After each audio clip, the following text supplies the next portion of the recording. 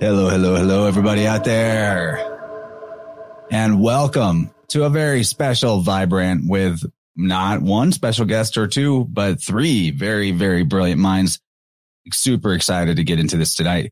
We are joined by Dr. Bear Lando and Mike Winter of the Alpha Vedic crew, the Alpha Cast. And Matt Presti returns fresh off of a pretty incredible documentary about dispelling dimensional madness, which we covered on a recent Interverse episode. Quite well received, I might add. That information is extremely timely as more and more people slide into the mathematician's web of fiction. That was pretty good spontaneous poetry. Super excited to talk to you all about some Walter Russell cosmology, physics, secrets of light. Spent the day brushing up on a couple of Walter Russell writings that Matt had shared with me, especially the one that we discussed in the previous episode about consciousness surviving after death. Pretty cool take that he had while he was writing a letter to a friend who had recently had a loved one pass. So Matt Presti, you can find him at mattpresti.com. Mike and Bear are at alphavedic.com and the Alpha Cast on YouTube. And I'll just say welcome, my friends, and thank you for offering to come on the show tonight. And really excited to have you. How's it going, Dr. Lando? It's been a while since we spoke. Yeah, good to see you again, and really appreciate you having me back here. This should be fun. One of my favorite topics. Oh, yeah. Mike, it was your idea. So what are you thinking about in terms of like the opener? You know, when you heard me and Matt talking the other night, what was your train of thought that was like, I got to get Bear in here? Well, I mean, I just think the world needs Walter Russell more than ever now.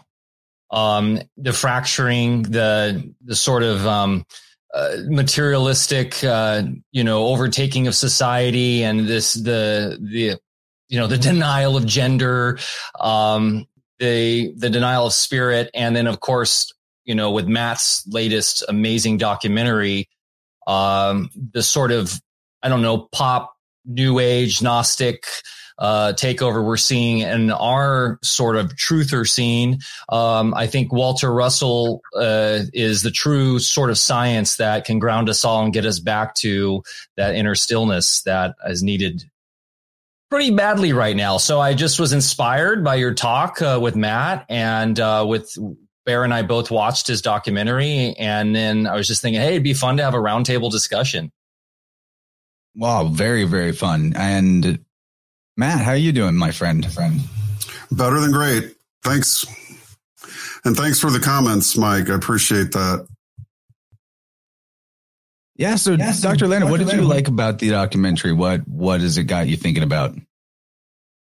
Well, the thing I liked most about it is that it was from my friend Matt Presti, who I have to credit as being instrumental in really initiating my deep dive into Walter Russell. He was on my radar, and I'd studied a lot of other, great minds at the time and before.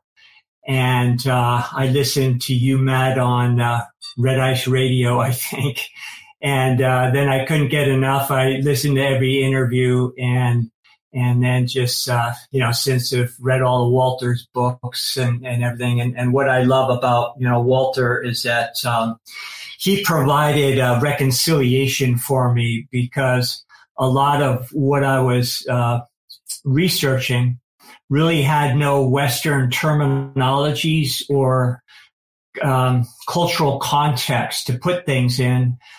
So Walter helped me reconcile those things, with more of an understanding, as far as waveform physics and things that were just, I needed that grounding, because even though one side of me knew could just feel the truth of what he was saying and what I was learning, I needed to let my left brain, so to speak, tell me that there was something to this.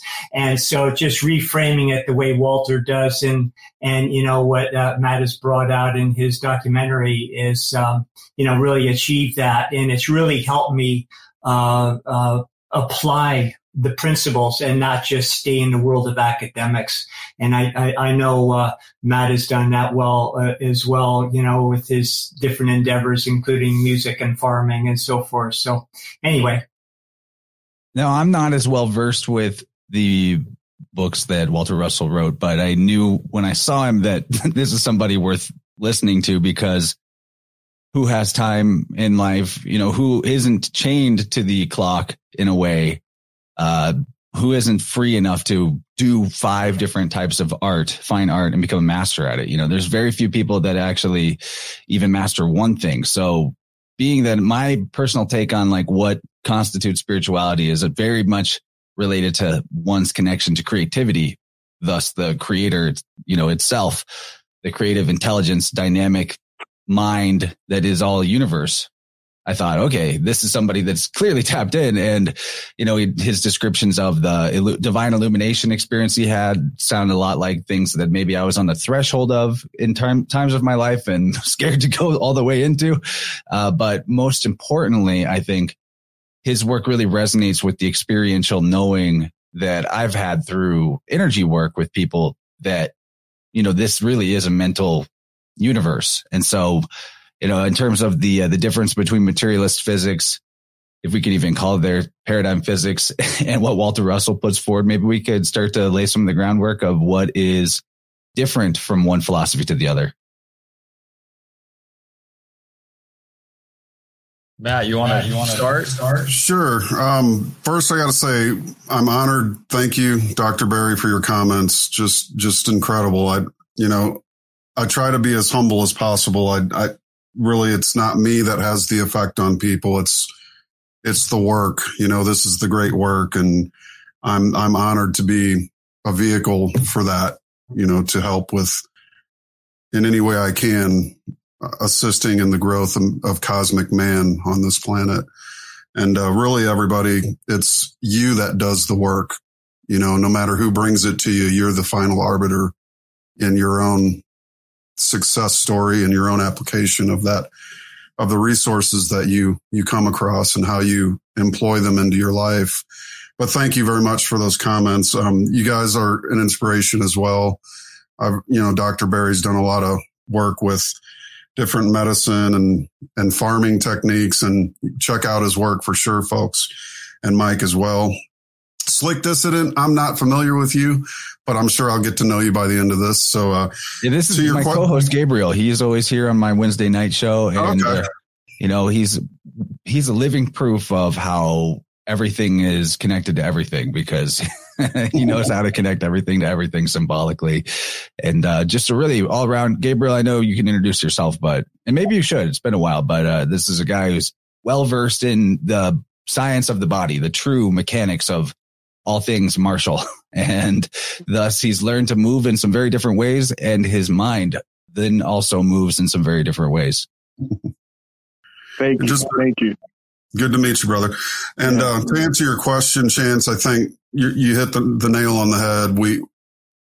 It's my understanding, my knowledge approach to this universe, that we do live in a mind wave universe, and mind, being causal, where in materialist science, physicalism, particles are causal, that there's no consciousness in the brain. It's an apparition that they're chasing down in neuroscience. It's kind of like a mouse locked in a cage trying to find an invisible piece of cheese. And it just seems to me they've been hunting and searching in different parts of the brain, even around the brain, different parts of the body, and still can't find it.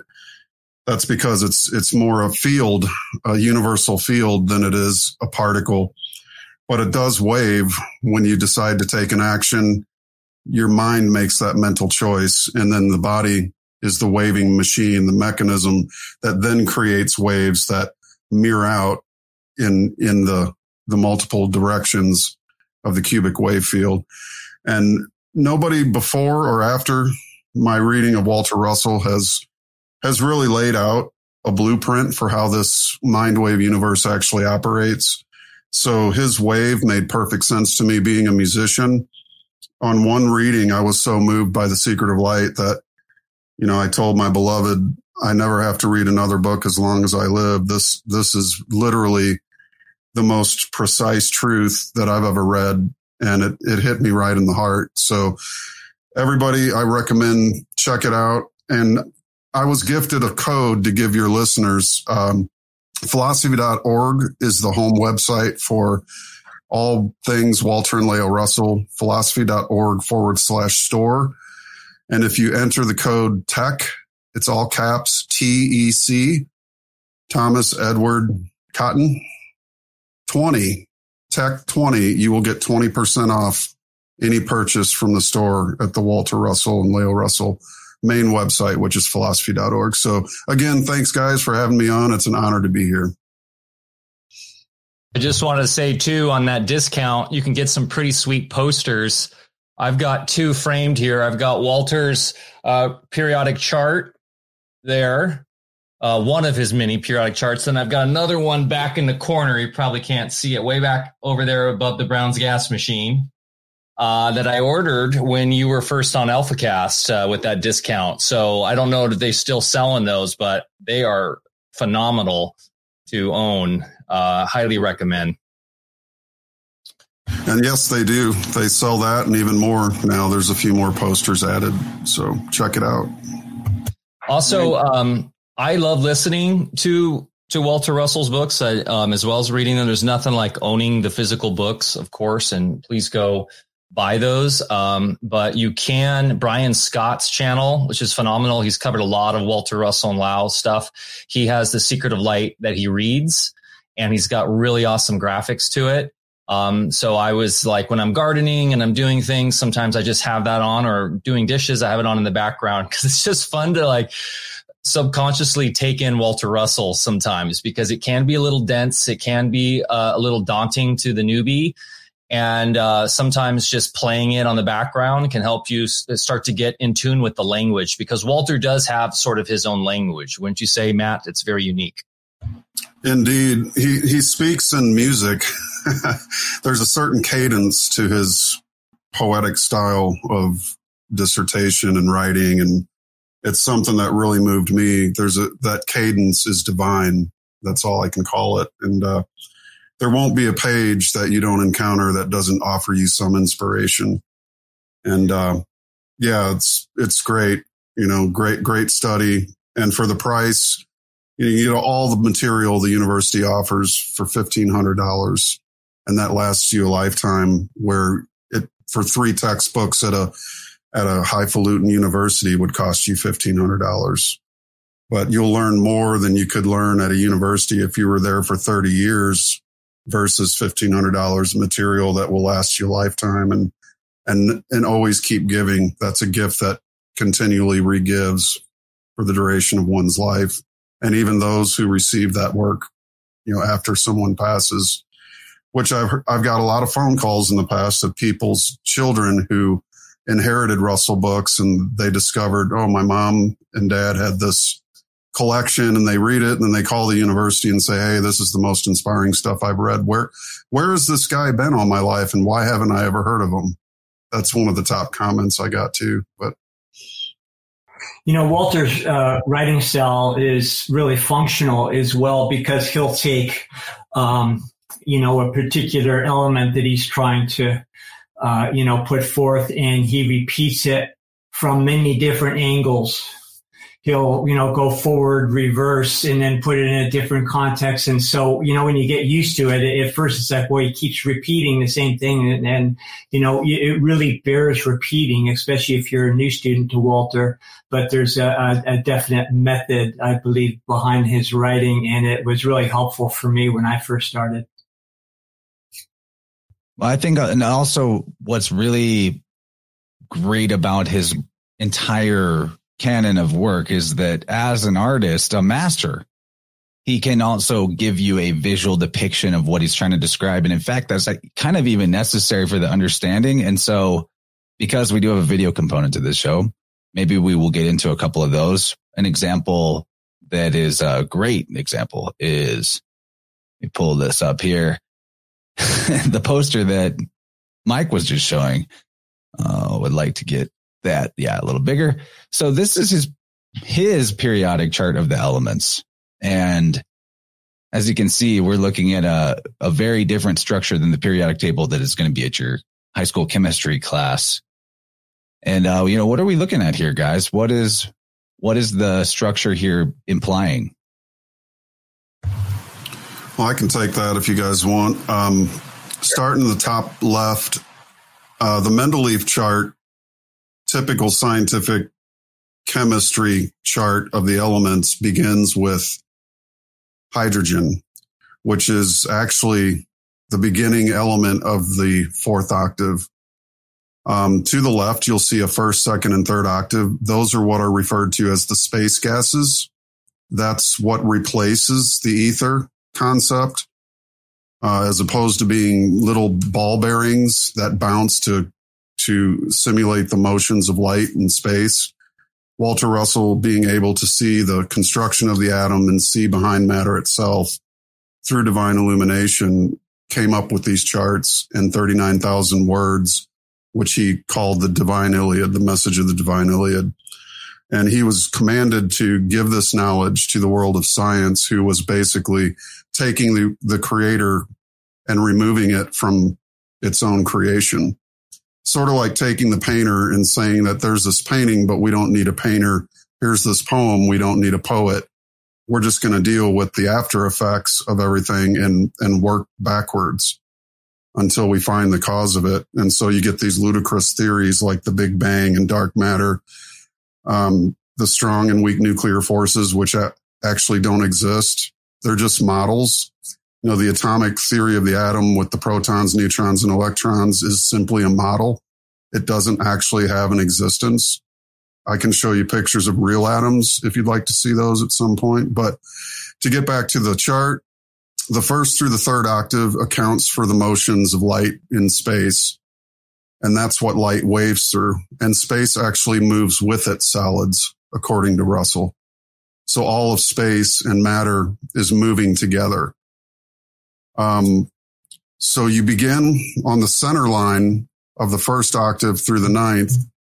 Those black circles going straight down the center are what are referred to as the inert gases, which Russell called the master tones or the master elements.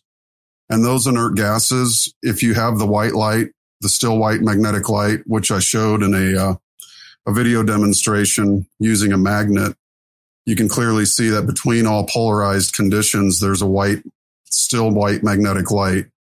When that light divides, it projects through the inert gases, which are closest to the planes of the cube.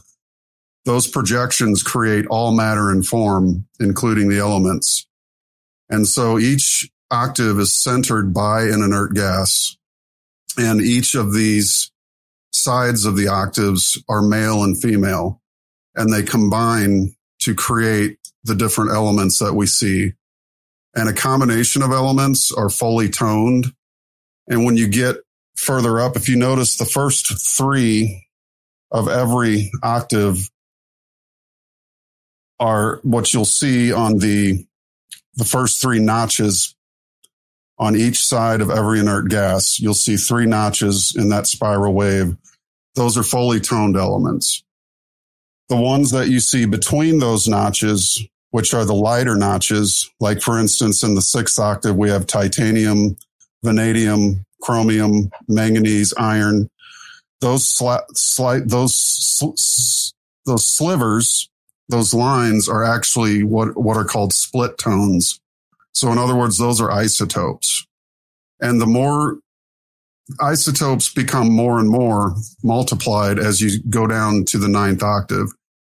Because from the first octave, matter is winding up from a zero condition until the hole closes at carbon in the fourth octave. And then everything beyond carbon creates another hole that spreads out. So from zero to carbon, all those elements are closing the hole. And from carbon beyond to plutonium to the ninth octave, that hole is expanding into greater and greater force, greater and greater vibration, and more rings thrown off. So you can think of matter itself as having a lifespan. And this is a map of matter's lifespan. And it's brilliant the way that he describes it. I could go further into detail, but I don't want to go too far. But I'd recommend definitely people check out Atomic Suicide, A New Concept of the Universe, And In the Wave Lies the Secret of Creation. Mike just held that book up, but all of those are good companions to help figure this stuff out. It's a new science. It's what Walter termed the new science of tomorrow, because it's literally going to replace the old science that removed the creator from its own creation, which is what Walter Russell said is the cardinal error that science has made. I have a question, Matt, because reading Walter, he often does mention atoms, and it almost seems like he could be an atomist in the way he uses that language. But really what he's talking, and he does mention particles too, and like the universal one and stuff, but he's coming from a different perspective, correct? Is there any way you could enlighten us a little bit on that some more, or Bear? Go ahead. Yeah. Okay. Well, from the first octave to the fourth, again, you have the centering hole is closing, and it closes with each octave until it reaches carbon, which is actually the God particle. And so you could think of that as protonic forces being waves. Everything is waves in Russell science. Particles are also waves. They're just highly condensed waves that appear to be solid to our senses, right? So once you get to carbon, again, you close the centering hole, and carbon is, in scientific terms, the reason I call it the God particle is because it's the most balanced particle in existence. It's the most common element in the universe. It has the most known chemical bonds of 10 million plus. And so it bonds to pretty much everything. And so it's a very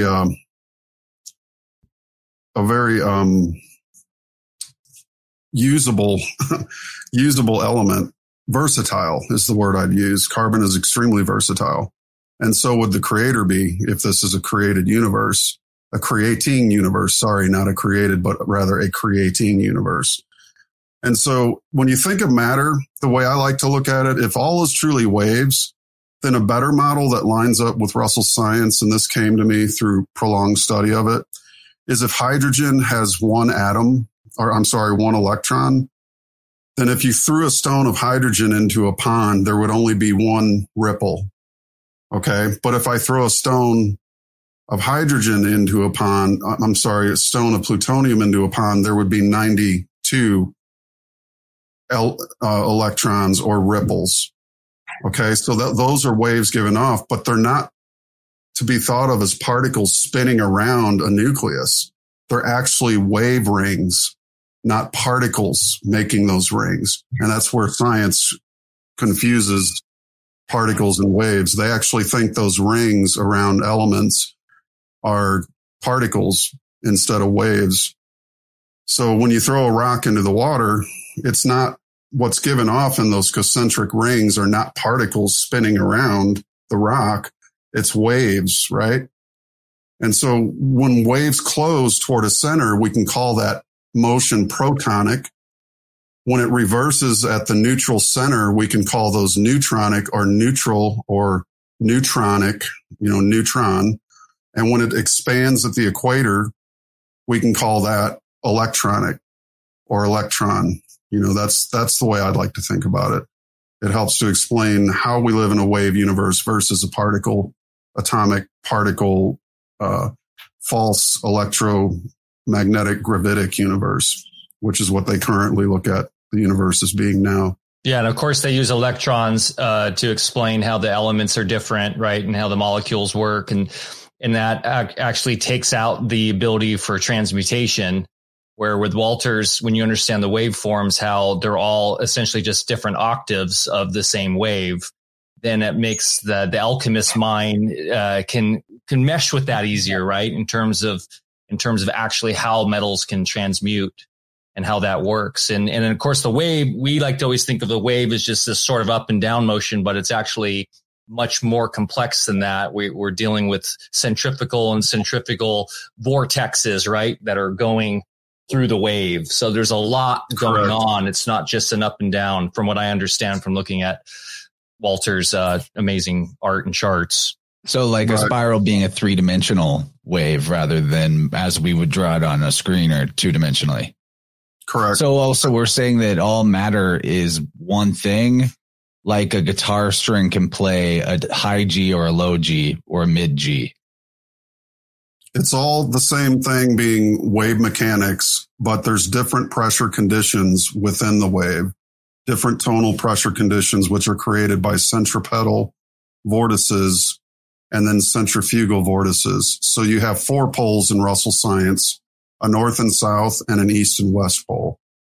And all bodies in existence being 3-dimensional and having a doubly charged dual hemispheric nature are all the proof you need right there to see that this universal construct of as above, so below, as within, so without, the wave is the same for all bodies in motion.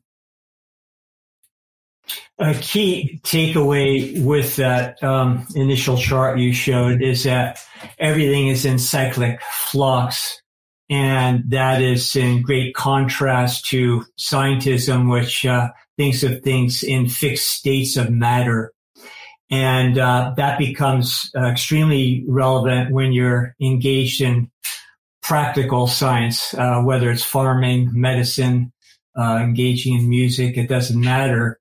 Because then when you understand how that works, then you can be an active participant in, as Mike mentioned, the transmutation of these elements. And these elements, just like organisms, microorganisms in the body that go through similar cyclic changes, they all provide very specific functions within nature, whether it's from the mineral kingdom in the ground, the microbes, the fungi, the animal kingdom. We all go through these very predictable cyclic fluxes, and we have different functions in each one of those states.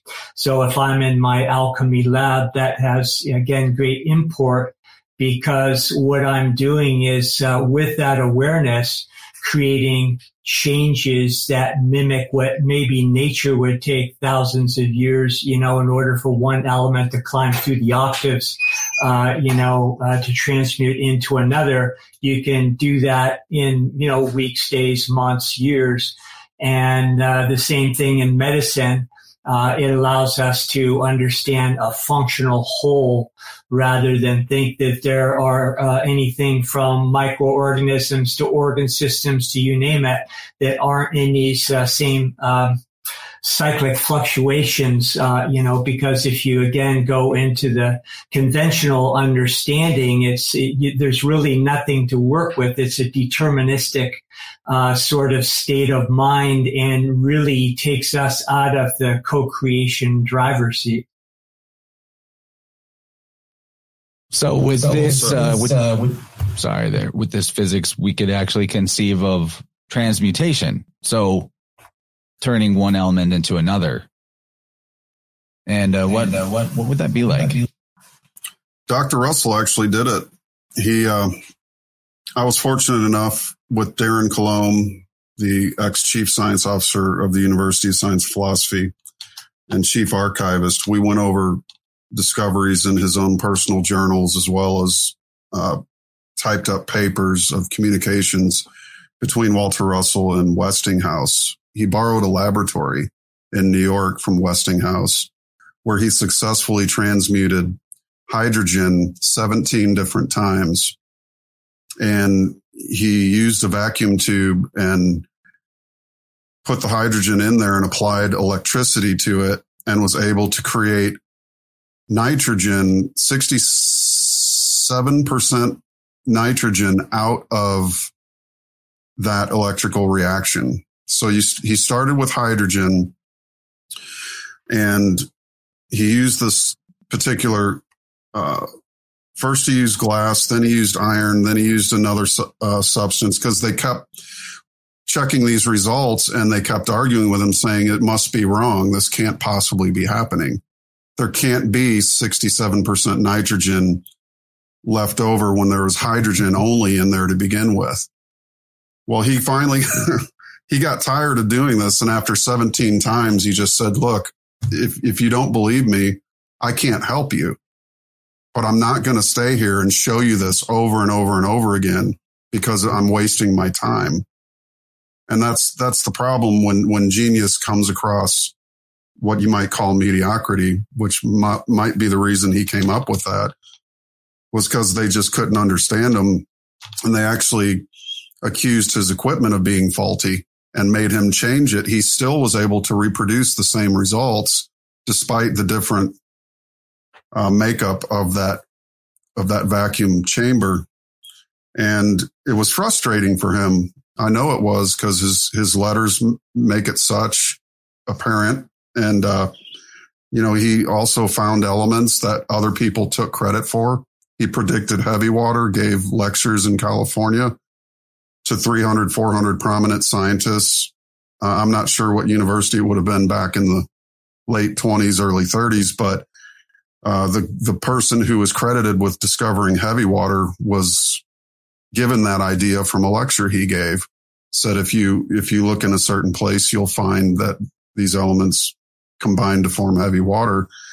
And so he was just always overlooked. We have records of him writing to the Nobel Prize Commission, asking for posthumous consideration for his discoveries. He said that, it wasn't so bad that they took his discoveries, but that they misused it. And one of the other ones he discovered was plutonium and uranium, or plutonium and neptunium, which he named urium and uridium in his actual chart. And they took that and turned it into weapons. So that was very difficult for him to deal with. And that's probably what led him also to write Atomic Suicide.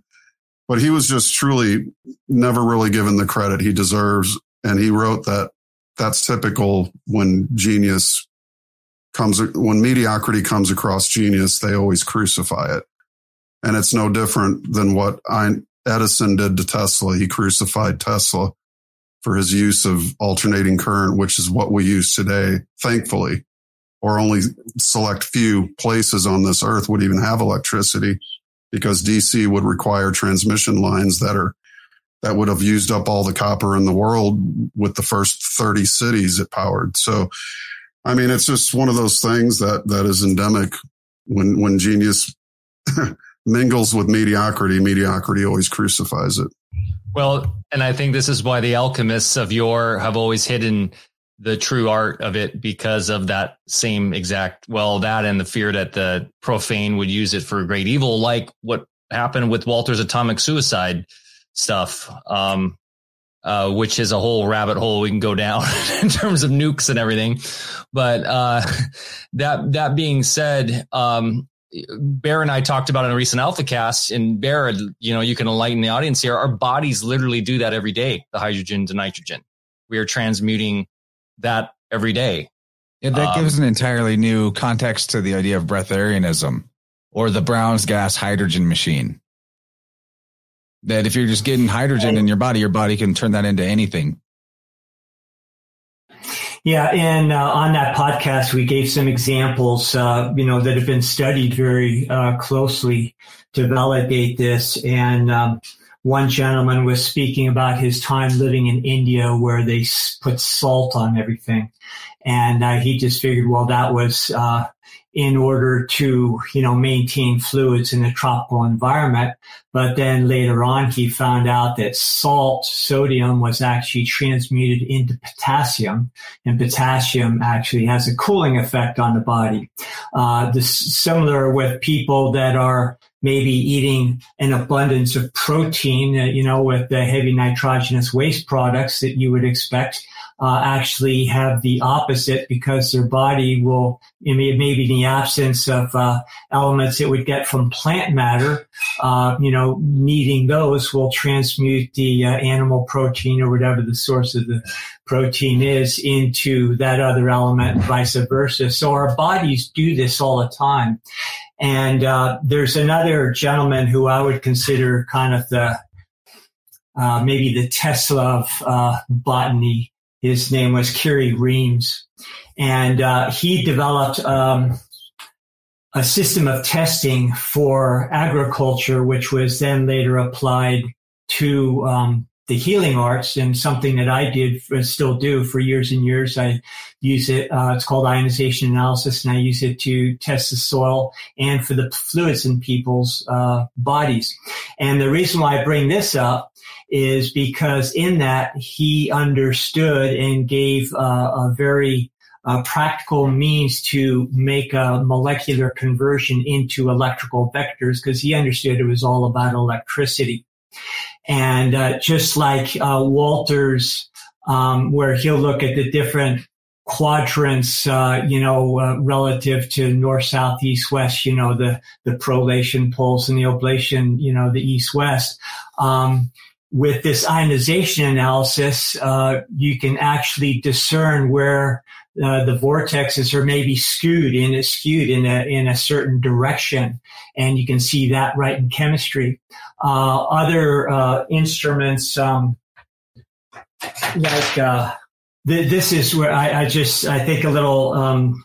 This is a good demonstration because it shows through the work of Kerry Reams and also, Austrian physicist by the name of Ernst Lecker, who developed this antenna here. It has, I don't know if he was a student of Walter or not, but he sure seemed to be, because this instrument also allows me through radiesthesia to discern those polarity distortions, north, south, east, west in a person's body. And curiously, here you have 18 different dimensions. And Matt, I'd like to hear your explanation, because I know the New Age community is just really distorting the understanding of dimensions, and that's another thing, terminology they use very loosely. But within these 18 dimensions, which conform to Walter Russell's description of waveforms having 18 dimensions, there's also increments, and medically we've been able to discern what each of these means to the different subtle bodies of the human body, the physical body, the different organic functions and so forth. So when I say Walter Russell's understanding, what it did for me, it really helped me translate what I was actually seeing, observing, and measuring in plant material, in soil, and in bodies, and then through that extrapolation, actually become more adept at providing solutions. Hey Bear, can you show that lecture, like the antenna up onto the screen so we can see it? Yeah, so this is an analog device. Yeah, this is like a, the great thing about, we'll call it non-conventional instrumentation, is that you really have to attune yourself so that you not only are getting quantitative information, but also able to measure the qualitative side of things, which conventional science doesn't do. Of course, the qualitative side would begin with our creator, who has the original idea in the first place. So, this is a dual impedance antenna. And depending on,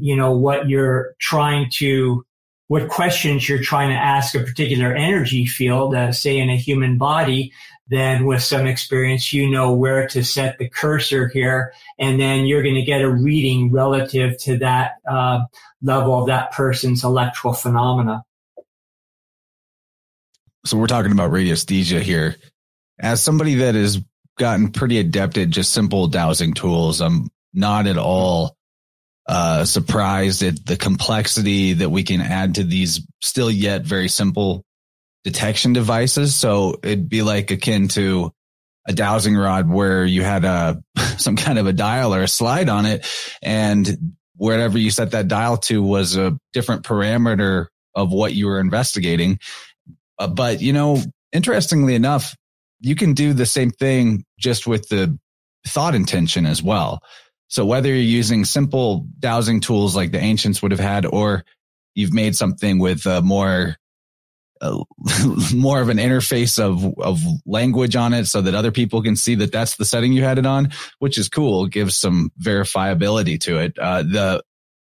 What you're talking about, investigating different informational fields or energy fields, is something that is quite simple and accessible to all of us. It's like we're communicating with the life force energy that is what gives us a sense of consciousness or intelligence to begin with. So we have that tool at hand at all times. You can even train your body to do the same exact thing. Yeah. And what's cool, Chance, because, with the work you do with tuning forks, I've always got the sonic slider at hand. You can do this virtually and remotely and at any distance instantly. And Walter's, physics explains that we're all immediately connected, that time, and Matt could probably go into this a little better than I, the way that time matter, structuring is not, it is sequential in that the frames of reality are devised that way so that we can have an experience, but it's all one. And so we're all one, and we're all essentially in this mental oneness together. And so in that we can tap into that singularity. There is a triggering word, but Walter does talk about a singularity. It's the original organic, real singularity instantly and across time and space, forward, backward anyway. So it's really fascinating because I know, Bear, you've done that across the world instantly on somebody. Yeah, I want to weigh in on that too, that the way I conceptualize the singularity is the life force itself. And it's not even exactly a force. It's not even exactly a field. It is an indivisible mental framework, you could call it, that is it's indivisible in the sense that the life force energy that animates this vessel, gives me a sense of consciousness, is not separate in any way from any other life force energy anywhere. So consider that there's water as a metaphor for this in the air around you. There's water in your body. There's water in the ocean. Is any of that water separate, or is it all one continuum? And you can kind of look at the life force energy or the singularity of the mental plane of existence that way, or the mind of the creator, God's imagination. And that is, it also transcends time in a weird way. Like, I'll give a client example of somebody who had been having skin problems that had recurred from when they were a child. They had skin problems as a child, and now it was happening again in their later life. And they're also wanting to deal with a seatbelt injury. And it turned out that they were, that these things were actually connected, that from some experience they had in childhood, involving some sexual abuse and misconduct, that it was a boundary issue. They had developed trouble saying no because their boundaries had been violated when they were young. And that sense of bracing for impact from what was happening when they were a child was what happened in this car accident that they're having seatbelt trauma from. So I'm bringing this all forward to illustrate the example that the ordering principle of the cosmos is meaning itself, is meaning. So what materialism gets wrong is the meaninglessness of it. When they look at chaos or entropy, that it's all just random and it doesn't mean anything. When in fact, everything that ever comes about is intrinsically meaningful. And the meaning is what brings about the manifestation. It's not manifestation and then we apply meaning to it. It's that there's meaning and then there's manifestation. Yeah. I'll just say one thing. And Walter would say that's thinking. Thinking is everything, which comes from the universal mind. And that out of that comes ideas, and that there is no entropy. Am I correct, Matt? There is no entropy. Well, syntropy would be the building up, I think, and entropy, the breaking down. So there's both of those dualistic conditions. But behind the divided light, which is the red and blue color spectrum, is the white light, which is the undivided. It's the silence, the stillness. Beethoven called it the silence between the notes. That's where God dwells. So be still and know. These are the kinds of sayings. That's why I sort of debunked the whole raise your vibration of the New Age, because literally a fever, for instance, is a high vibration. When the temperature rises in the human body to dispel a toxin, for instance, it heats up in an effort to try to expel that toxin, to kill it, and it's dangerous, so you got to be very careful who you listen to or you take advice from. and I know exactly where this idea of raise your vibration in the New Age comes from, is the Kabbalion, which says that God vibrates at an extremely high frequency, which isn't the case. You have many mystics that controvert that dangerous idea. So, for instance, Lao Tzu, Walter Russell, Meister Eckhart, there's just many who have done the deep meditation. So whenever 3 initiates or Masons come along and say, this is what God is, I'd be highly skeptical of that. But as for the rest of the Kabbalion, it seems to fit. Only that one part I would disagree with. But to your question, yeah, the causal force of all nature and all man-made creations is the mind, and the mind is universal. It's omnipresent, meaning anywhere there's life or matter, for that matter, there's mind. And matter is also, mineral is centered by mind, plant is centered by mind, animal is centered by mind, centered and bounded, as that magnet demonstration we showed on your previous interview with me. Would you like to watch that? Actually, I have that loaded up. Sure. That'd be great. Can I talk over it? Is it? I think so. Let me fire it up. It's a 1.5 long clip. So I think I can use it while it's playing. So with the ring magnets, I've got 2 ring magnets here, and I've got a steel washer, which is going to exaggerate that white line between the 2 magnets. Okay. So let's do this. Okay, so there's you got the white on the outside and the white on the inside, and the white light, right? Looks like an eye. There's your white line in between the 2 magnets. This is even better to show it perhaps this way. There you go.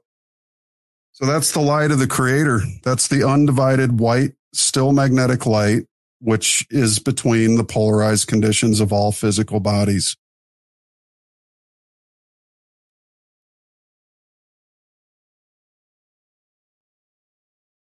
Isn't that something?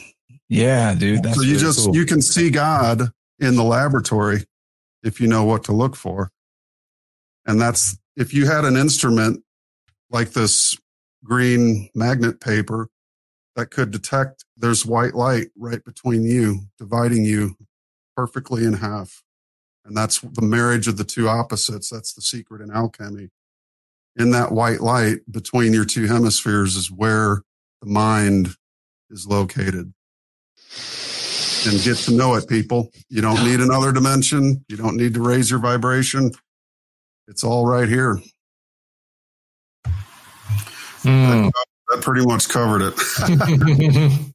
But yeah, it centers every cell in your body, every corpuscle of matter, every mineral, every large and small object, being all objects of a 3-dimensionality are all doubly charged, which means there's a centripetal force of inward where the 2, you breathe in and you exhale 1.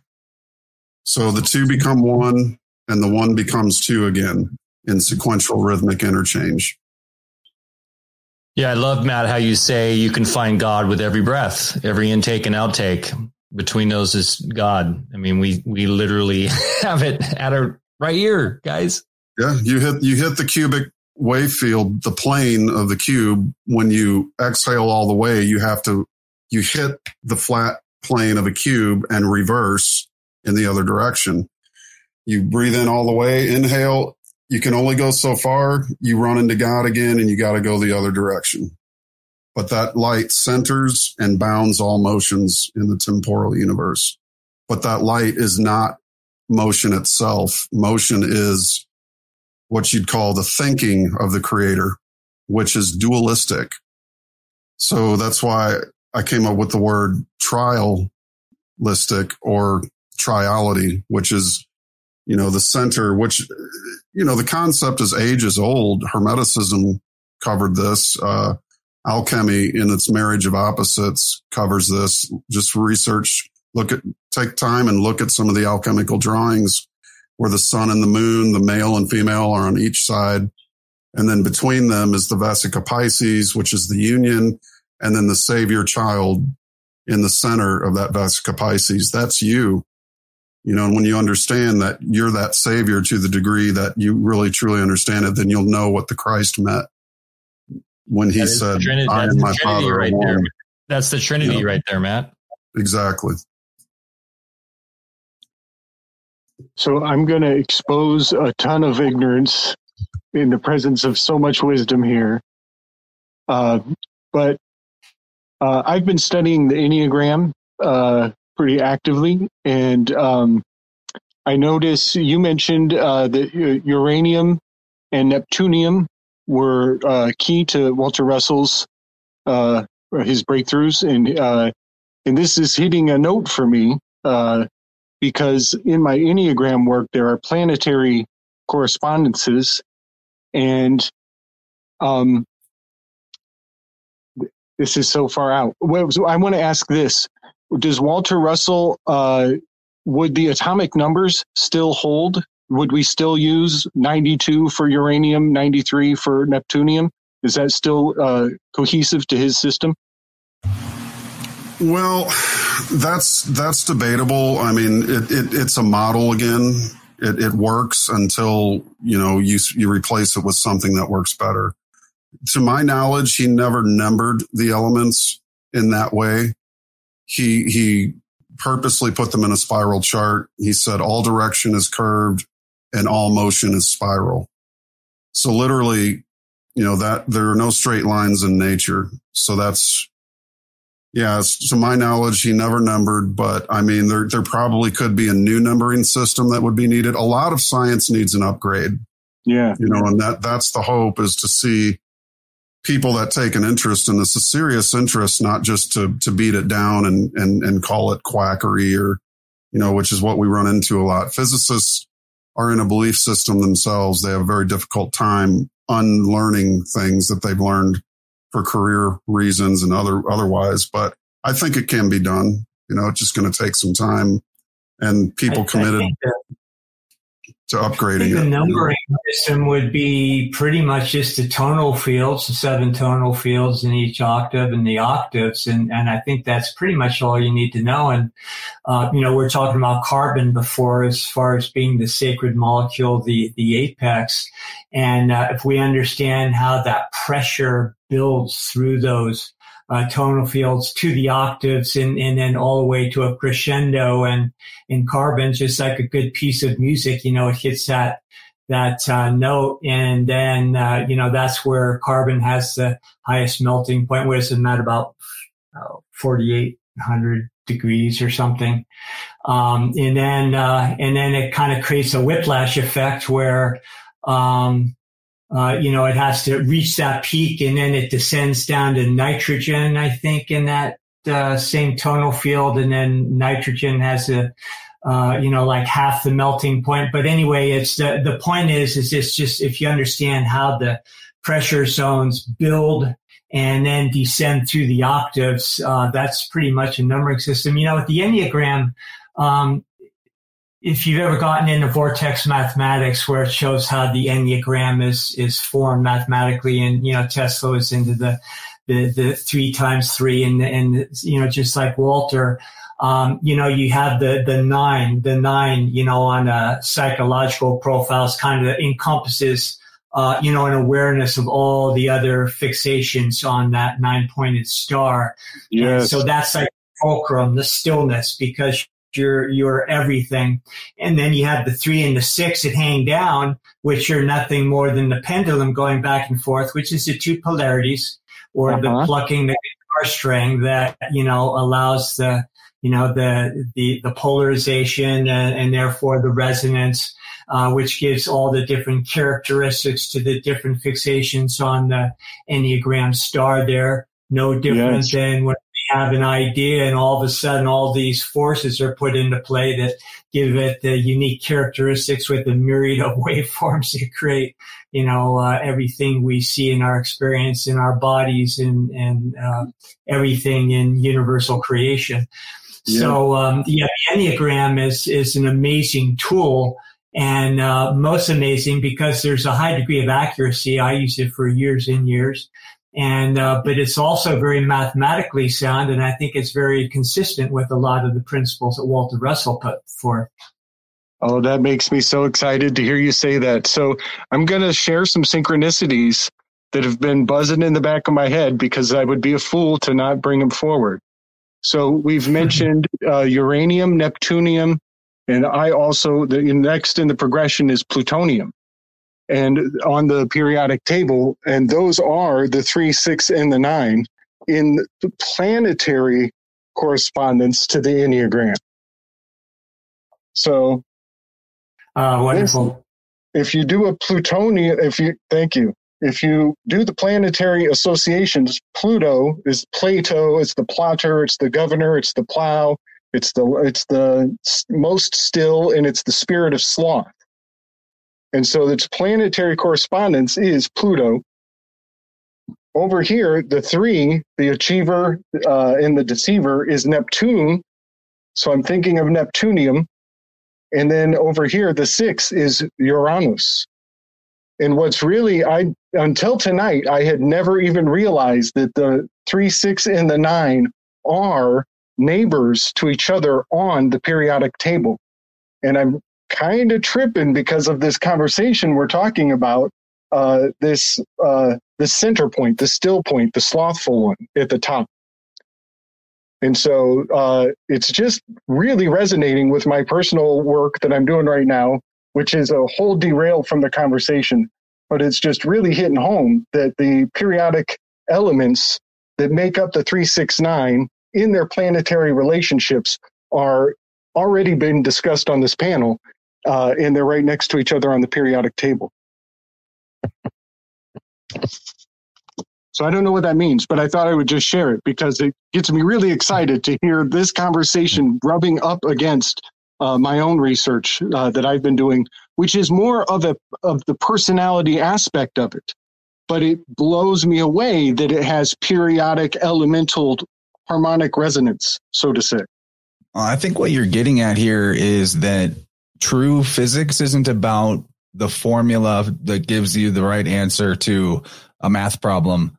Physics is really more about the underlying structure that in a fractal sense, all other processes will imitate or in some way mirror, right? So the Enneagram, that is an overlay that you can apply to anything natural or real or emergent and even artificially created.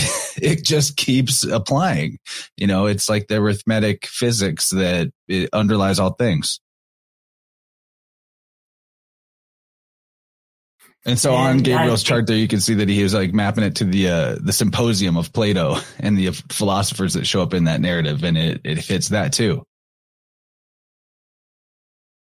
And then in Walter's schematic, of course, you have the 6-sided cube that, creates the spherical forms, and you have the 3 XYZ axis, and, you just keep coming up with the same numerical system, no matter how you look at it. So, like Chance said, I've mapped it onto many things. I'm doing Plato's Symposium. Next, I'm going to do the Paradise Lost with the 9 fallen angels, and when they come together and they have what's it called? The Pandemonium is the house of all demons, and I'm going to look at it from its shadow potentialities, 9 potential shadows coming together to have a conversation, and I'm quite sure I'm going to find something worthwhile at least. But That's cool. Well, syncretism works because of universal mind. Exactly. That's what I'm finding out. That is what I'm finding out. So I've also charted out some of the signs and symbols and the codes and the signaling in the public sphere. And I've essentially assigned kind of the cream of the crop of each personality to a persona in the public. In politics. So Biden is slothful. He's the 9. He's Pluto. He's Hades. He's at the edge of the underworld. You just sneeze on that guy. He's going over. He's almost, you know what I mean? And so King Charles, one sniff away. One sniff away, exactly. And that's another thing. Hades, Pluto would abduct children. And so even his persona and the whole thing about touching kids is correspondent to Pluto, the mythological character. So King Charles, in his official cipher, comes out with a 93, very obviously gives him the Neptunian correspondence. So he becomes a 3. So we've got Biden is a 9. We got Charles. King Charles is a 3, the achiever with the deceit as his shadow.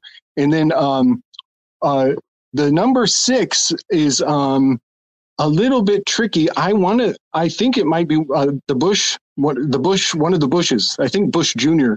It'd be interesting, Gabriel, to see where Putin comes into here. He's a 7. Putin is a 7. Let me reel you in a little bit here, Gabriel. Yeah. And maybe just put forward sort of the idea that you're getting at in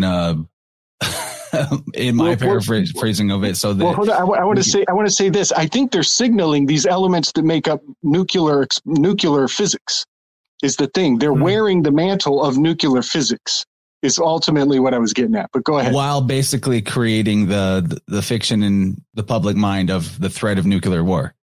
Yeah. And what I get from your work, dude, is something that we might be able to ask, these physicists we have with us about how it might apply that, you're sort of postulating that in everybody's field of awareness or perception, one of these qualities of Enneagram will become manifest. Like usually it's your family and friends, but now we have this culture of celebrity and we have politicians, which is, Hollywood for ugly people, that there's a possibility of huge numbers of people, a majority of people in the world to have one of these cast of 9 personality types be a prominent figure in their consciousness, but from the box, the TV, the phone. But that if, this is a direct cable into somebody's psyche, because those archetypes, as they would express in a natural environment, in your village, in your tribe, in your family, are the reflection of your psyche. So if the hijacking of your attention, the colonization of your imagination is filled up with all of these celebrity Enneagram pantheon, what effect does that have on the actual mind control of a human being? If their Enneagram are the cast of a TV show or are the politicians or you can pick your arena, but there's multiple sets of them out there. So, I think that your work is revealing something key about how this entertainment based mind control might actually operate psychologically. You nailed it, man. Yep. They're counterfeiting fundamental truths. Yeah. And so, I'm curious what's our panel think about that one? That's a big one.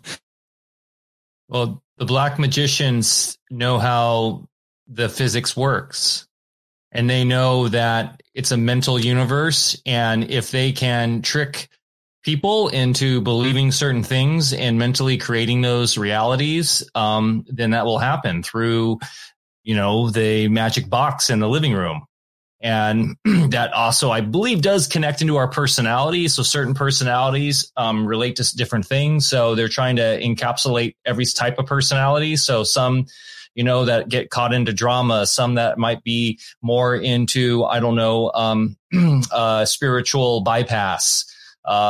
So they're looking more towards the fake guru, right? Where others may be looking more towards the athlete because they have a personality that is, a sort of warrior-like, just taking from the Enneagram. So that is interesting. That I like that where you're going with that, Gabriel. It is very interesting. Thank you. It just gets me every time when our conversations on Vibrant. They always tend to bring in, I think I'm way over in left field, and somehow Wednesday comes around and I'm like walking the path with bright and brilliant minds. Well, that's what Walter Russell, I think, did for me, is it allowed me to understand at a clear level, fundamental principles. And once you start wrapping your mind around some of these things, then it's a lot easier to connect the dots, just like you're doing, and really see the coherence between all the different teachings for all time. And the fact that they're all pretty much saying a very similar thing. From my perspective, though, it's useless unless it grows corn. That's just kind of where I come from. And so I like to take these principles and really try to apply them in order to create and, provide solutions. And I think they will. We've already demonstrated a lot of practical application with these principles. And I think we're just, I know we're just barely scratching the surface. Very well said. Matt, you had a cool box up there, but hey, Bear, corn's just an illusion, man. But hey, that's why we're here, right? That's why there is the sex principle of creation, so that we can actually experience and know thyself. Otherwise, it's the creator, the omnipotent, omnipresent creator that is all. Probably that's the thing that always trips me out. When you know all, there's nothing else to do. So you got to have the Trinity with the Father, Son, and the Holy Spirit, so that you can have that diversion, so you can have actual experience, so that you can have some sort of reality. Otherwise, it's just stillness. And this is why the second person or the Redeemer figure is the Logos, which is also the Word. In my opinion, like what I've been coming to realize lately, and I'm curious how maybe Russellian physics might inform us about cosmological questions like astrology, like a firmament, which I got a strong sense of a firmament when I was reading the Russell stuff that I read today, his own words. But before we go there, I'll just say, where my mind is at with this lately is back to this Logos. Apparently Trinity is in the ether today and people are talking about it. There's some big debate with some comedian and a cartoonist, but it was horrible. That's the same cartoonist that railed us, Bear. So yeah, that guy. But Big Bear did all right. I was rooting for him. And the other one was, I know there. But so what I see happening maybe in the world is that when we look at the stars, the technology that is astrology, and remembering that the word technology didn't used to mean consumer electronics or machines, it meant a description on the terms of art, a treatise, or a simpler term. Technology means jargon. So, to have a technology, that means we have a language. And whenever we look at the stars, we look at astronomy, astrotheology, it seems to imply that there was some point in human development where we had a more direct and innate concept or connection to our all-knowing state, which is the natural state of the life force energy within us being not separate from any other aspect of universal mind. So you have this direct connection in the as above, because you can see the whole as above at once. So it literally has it has the all-knowing aspect of yourself right there. It's your direct line to it. And so what I'm getting at is that this created world and all the words we use to describe the world and understand our place within it can constitute like a body of knowledge that becomes a mirror that the creator, the universal mind, can sort of explore the width, depth, and breadth of its own self and its own knowing. Does that make sense? I got a great quote from Walter to bounce right off that. Right off the whole Logos word. In the beginning, there was the word, which could actually be where we're at right now. But Walter would say, when we stop thinking in words and start thinking in light, well, this is not a direct quote, but start thinking in light, we will be one with God. And so maybe back in the day, that is how, because, when you think, you conceptualize in words, right? In your language.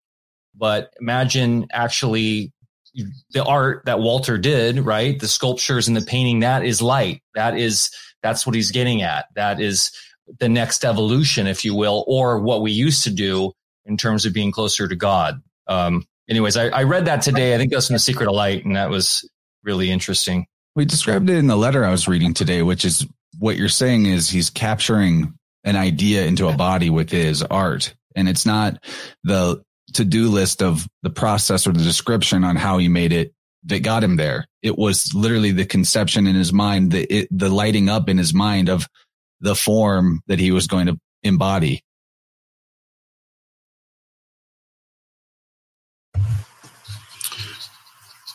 That's correct. Can I show you guys a quick model? You just mentioned length, width, and height, and the mirror universe. I'm going to show you this real quick. This is a mirror cube. Our friend Ben Palmer in Berlin made these. But basically what you're seeing is 6 mirrors inside of a cube, and all these mirrors are 2-dimensional, meaning flat. They're flat. But what you see is a curved radial universe where there's no extension in that box. Those are just LEDs in 7 corners. And it goes on infinitely and curves. But that's the whole motion picture universe of light. And the 6 mirrors are the planes of a cube which surround every living being. So there's a cube around every living being, which can be symbolized by this little model here. So you have right angles. So the creator is the white light, which is on the still planes of 0 curvature, absolute cold, and 0 curvature. And there's basically what his whole model is that cubes and spheres are the sole working tools of creation. And as many cubes as it takes, okay, so each of these zones can be divided into infinite cubes, and the smallest particles of matter or waveforms are all part and parcel of this subdivided cube that is one large cube for the whole universe, and then subdivided cubes within cubes within cubes that don't move, but all motion moves within the cube. So that's basically the whole model. It's a cube and sphere universe, and those are the sole working tools. The cube is the sphere compressed, and the sphere is the cube expanded. And so that's basically the process of life. And all living things breathe. Minerals, plants, animals, planets, suns, moons, stars, they all have doubly charged hemispheres, and they all breathe in and they breathe out at their equators. So it's really a seamless cosmology, which I think once more scientific evidence is offered will replace the existing model. And it'll be much closer to the actual way that nature operates. And great benefits will come from it.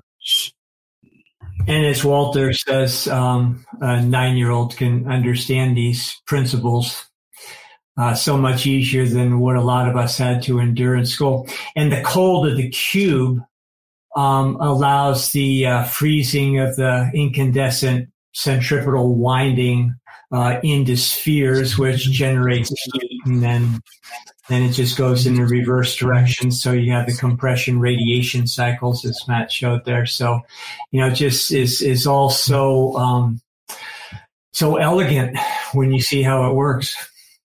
Yeah, the zero curvature of space and the absolute cold is what freezes spheres into their solid forms. And that's right. What holds them together. That's why the gases, accepting the 3 octaves of space gases, do escape. But anything hydrogen and above is frozen. And that's why we can detect it. That's why we thought that was the very first element, which it's not. So when you understand the 3 octaves of space gases as being the occluded gases that can leave out of its containment and fill the There's no void in space. It's full of these space gases and inert gases. And those are the things that account for the wave motions of light. And they are breathed in through the poles and exhaled by the equator. And that would explain how you could have a quote unquote vacuum, which isn't a vacuum, next to an atmosphere, because that's one of the things that oftentimes my fellow friends of the flat earth mentality point out, that the way the scientism, doesn't have an explanation for that with their actual model of gravity and the vacuum. Also with Walter, he explains that this is a finite universe, a closed system, which makes sense for how nature works, actually. But that everything, because it's in curves, it comes back to itself. So, because I always think, well, where's the edge? What was those famous sci-fi books? Where's the coffee shop at the end of the edge of the universe or whatever?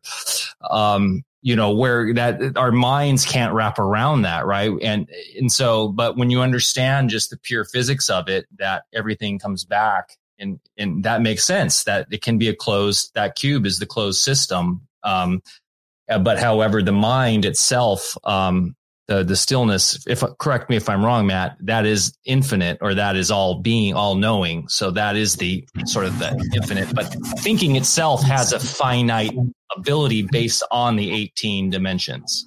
And Matt, can I lay something else on that before you respond, and maybe get Bear's response too? But when I was reading the Russell letter today to his friend regarding their loved one who had passed away, Claire Clemens. Yep.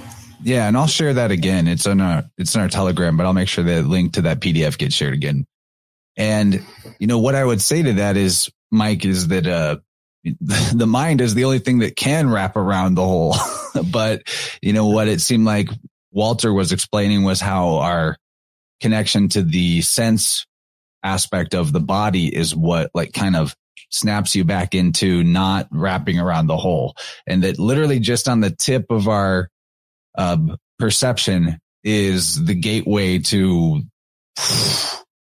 the whole thing, but we just keep we're back in this. And not that this is a prison or a cage, but that we can, maybe the intellectual scaffolding of the concept of the universe that we've believed in up till now, and we still act like we believe in, even if we are starting to profess some alternate cosmologies. The concept itself, the mental concept itself, is the gate through which we'll either be blocked from having that expansive experience or slip into it like, a comfy robe.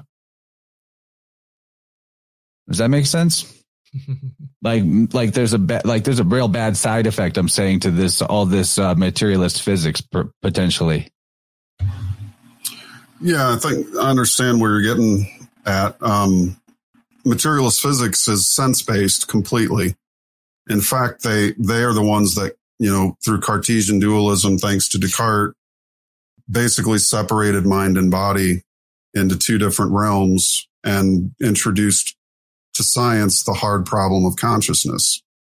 So this is, Descartes was the father of machine-minded thinking, that the universe must be a machine that we can take apart, much like we take a telescope apart and put it back together again. So I think he introduced that concept of the mechanistic view of the universe, which created the hard problem of consciousness, because if the universe is the machine, then consciousness, and once we take that machine apart and consciousness really doesn't have anything to do with it, then we get this hard problem. But what Russell does is he puts God, the creator, back into this wave mechanical universe and completes the picture, and he offers multiple examples throughout his work. The poem is not the poet. The painting is not the painter. The symphony is not the conductor. It's a representative body of his imaginings, and that's the process of creation. You have to build a body to simulate your mind. You don't find Chance in his podcast. He's not there. It's a representative body called a MP4 that is uploaded to YouTube. But nowhere in that MP4 do you find Chance or Gabriel or Mike or Dr. Barry or Matt. It's just a representative body of a mind imagining that was captured for a moment, but we're not actually in it. Our image is there, but we're not there when other people are going to watch this 2 or 3 or 4 days later, or even weeks or months later. So just like Mozart isn't in the notes of his own symphony, and neither is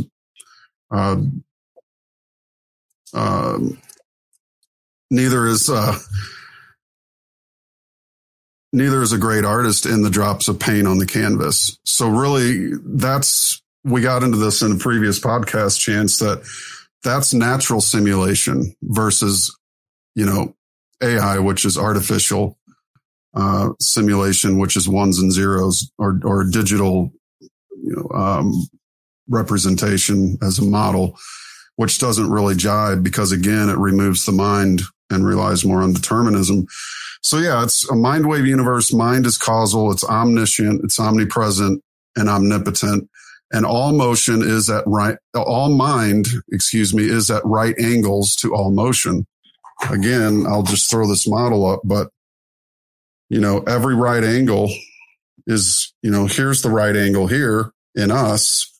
That's the source of power that makes the two hemispheres. What am I moving on? I'm moving on a fulcrum that doesn't move. Just like I can take a door and open it and close it, something on that door is not moving. It's called the door jamb, right? Everything that moves in this universe must move on something that is immovable, that does not move. But everybody only notices the motion. They don't notice the stillness upon which it all moves. And that's a key right there to understanding the universal dynamics of this light wave universe that we live in, and how mind is its cause and motion is its effect. In the martial arts that I do, the name of the game is to steal the other person's pivot. When they go up in their hand on a handstand, you try to sweep the wrist. When they when they turn to a spin kick, you try to sweep their foot. So you're always tracking the other person's their pivot point, their center. And even when they do head spins, that's when shit gets real fun. Also, I wanted to point out that, 3x3 magic square is the magical square of Saturn, which is supposed to be, limitation. And I've always boggled at the idea that there's no such thing as a 2x2 magical square. So we're at this limit of the two-dimensional plane of paper. When we get to the 3x3, you can't make a 2x2 magical square. But maybe this cube that you're bringing forward is where it brings it to the next level. Just a thought that, because it's the 2x2 cube that you brought forward. And when you put it at a canter, you can see more dimensions beyond it. Maybe that's the key to a 2x2x2 magical cube.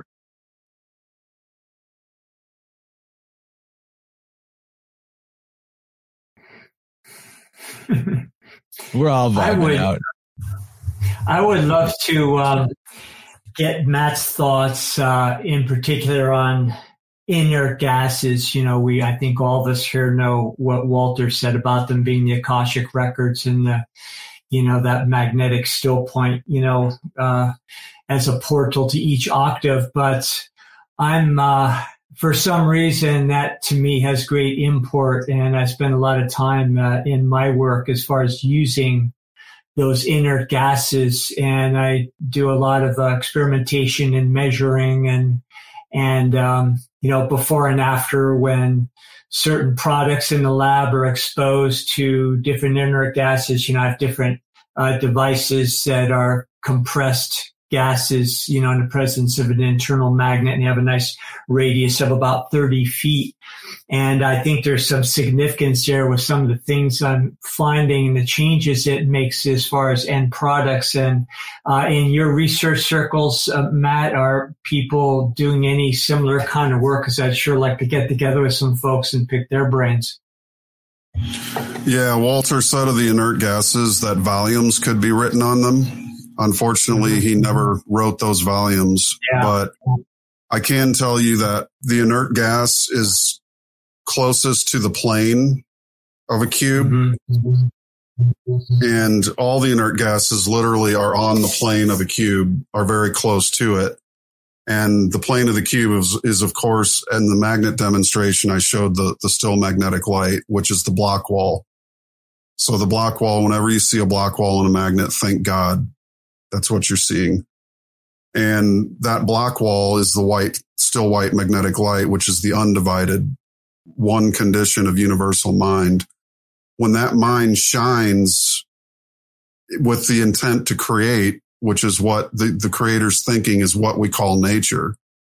So when that light shines, it shines through the inert gases, which are also known as the Akashic record or the Akashic substance. So that's a huge tie together. Something Walter did not put forth. I don't think he was familiar with the term. That's something that came about later, but the Akashic records are the Akashic substance, AKA is the inert gases. And they literally record all the motions of light and reflect that motion memory into all the various kinds of matter.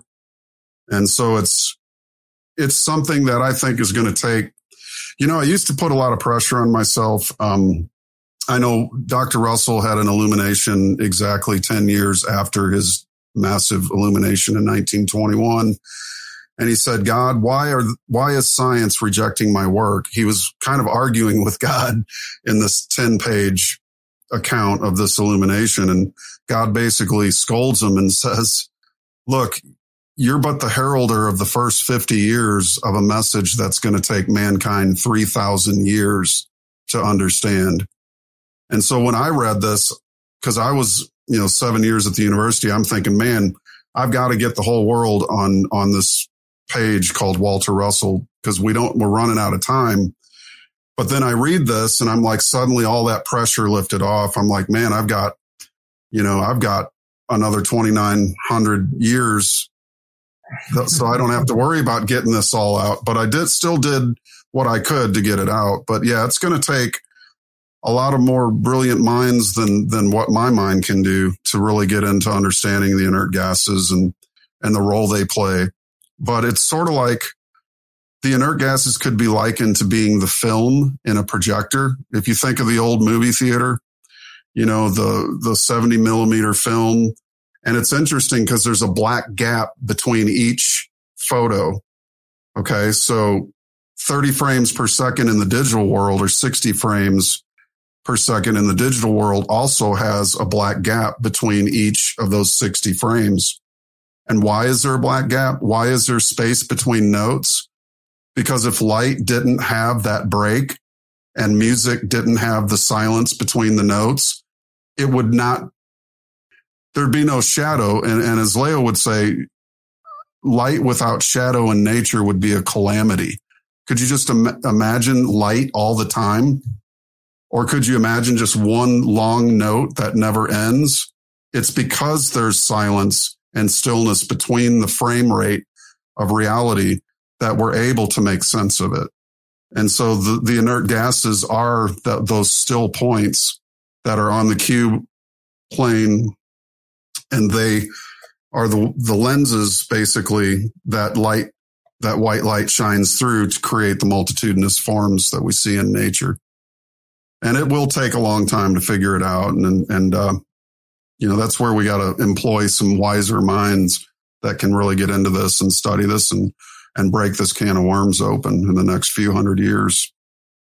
Oh, that was pretty awesome there I've never thought of that with the break on the film strip of the black or between the notes and how that is how we digest it. Bear, you have some pretty cool devices over there with the inert gases. I don't know if they're handy, but kind of trippy stuff when you're dealing with neon or argon or krypton, putting them under your bed and having weird dreams with them, tapping into other sort of reality, I don't know. There's some cool stuff you can do with them. So I think we're on some cutting edge science with playing with these. Oh, absolutely. I firmly just have a hunch that it's the key to everything. I was going to say too, the stratification of the compression cycle also, see if you agree with me, Matt, creates those frame by frames to give the perception of time and everything that we need to function in this simulation or however you want to think of it. Back, at least 40 years ago or so, I hooked up with an electrical engineer who had created these initial devices of compressed gases. And since then, we've done a lot of experimentation and found just symptomatic correlations. And I don't know how to, these are the things I'm trying to jive with the mechanics, the waveform mechanics. But for instance, you can take helium. It's very good for, different orthopedic conditions, neon, for abdominal afflictions and digestion, xenon and argon are really helpful for changing aberrant thought forms. And through a lot of years of experimentation, it seems to have some universal application. Again, I don't know how to jive those two things. What I do in my lab now is I have to combine a lot of more qualitative testing, biogeometry and so forth, and set up my lab equipment so that, I'll link different inert gas devices in between and then take measurements before or after and then, decide how I want to set up, kind of more the closed kinematic chain that incorporates the noble gases. And you can set up the same operation and then interject different noble gases, and it has a different outcome. And those are the things that I'm just trying to see if I can get any predictable outcomes, to a point where, it becomes more of a science. That's what I was asking you, Matt, if you know anyone else doing similar experimentation. I think the Alchemy Lab is really an ideal place to do things because not only are you mimicking the larger process within nature, but you can contrive them in any way you want. And then you also speed up the process so you don't have to wait 10,000 years to see what happens.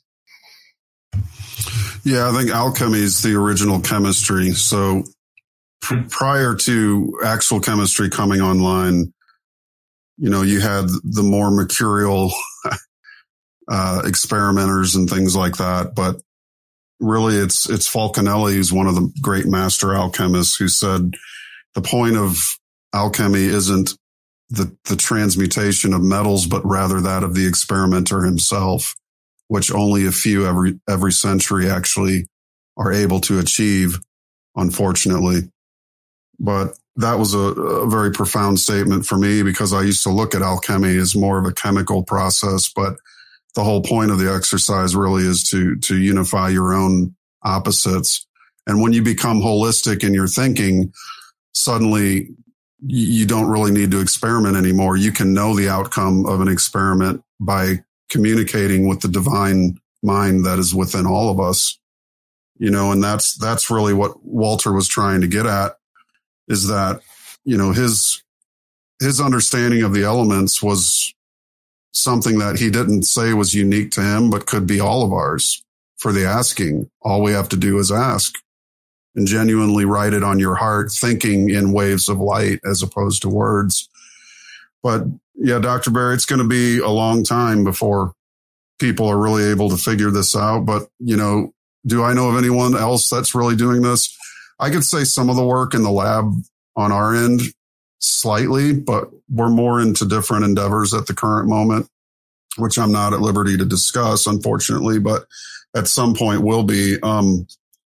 I think the inert gases, when they're truly understood as being the projection system of the one light of mind,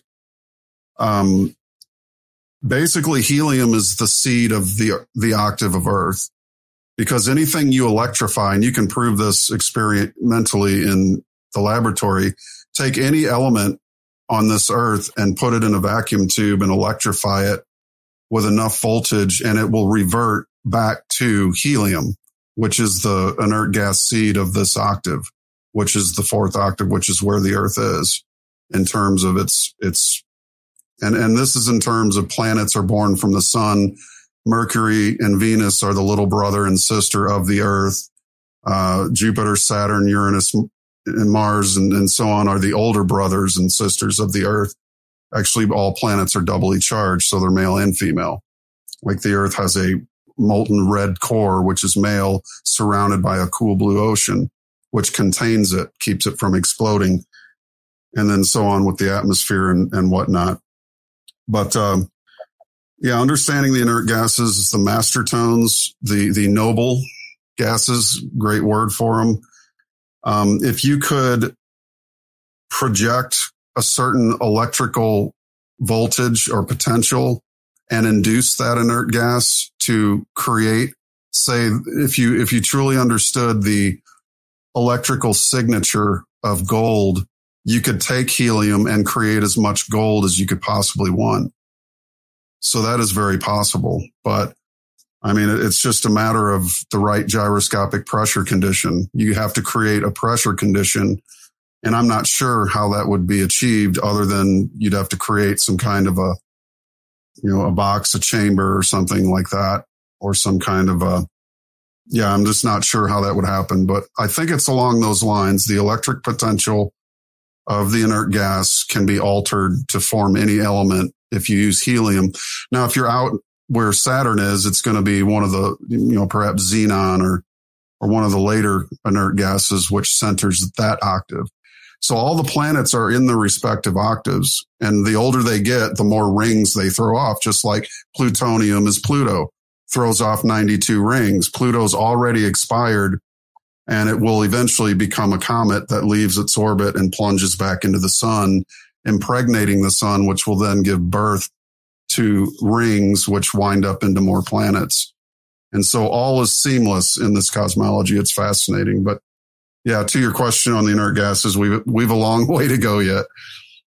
Let me make a quick observation on the inert gases. Just that, first of all, with helium, NASA being like the highest consumer of helium, and then we see the fiasco with the Chinese balloon that, in my opinion, is clearly just a satellite that they put on balloons. And, I don't think that there's really satellites up there. I think they're on balloons generally, and that's why we get this lie. But my point being that these noble gases, we see helium being used for satelloons, which are communications based, projecting information across the realm. And then you have the same thing with the other neon, argon, krypton, things like that are actually used for illuminating neon signs. And so as an idea that these gases are related to the Akashic, that because they don't react with other elements and they're stable and they stay the same, that they're containing some sort of record of information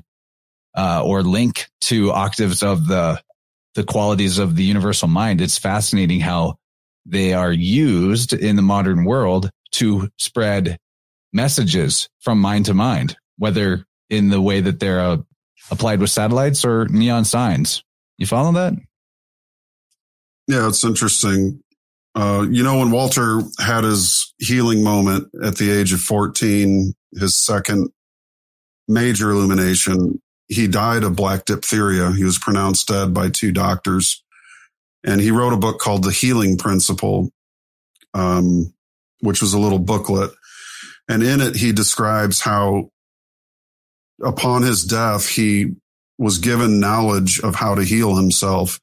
And basically what he did was project a previous image of himself being healthy through his inert gases, and his body instantaneously, the black diphtheria was, he said his throat was as black as a case knife, as black as the black handle on a knife for cutting. But after he projected and came back to life, he projected and then came back to life a previous version of his healthy self, and the black diphtheria was completely gone. And so his parents were stunned. The 2 doctors that pronounced him dead who were there were stunned, and they terrified him so greatly that he ended up being sick and had to relearn how to walk and, all this over a period of 6 months, he said. But it was a miraculous healing. I have no reason to doubt that story, but what it tells me is that we are projections, more or less. And if we can understand how to heal, healing, the major key to healing and medicine is not going to be found in a substance, but in one of the noble gases.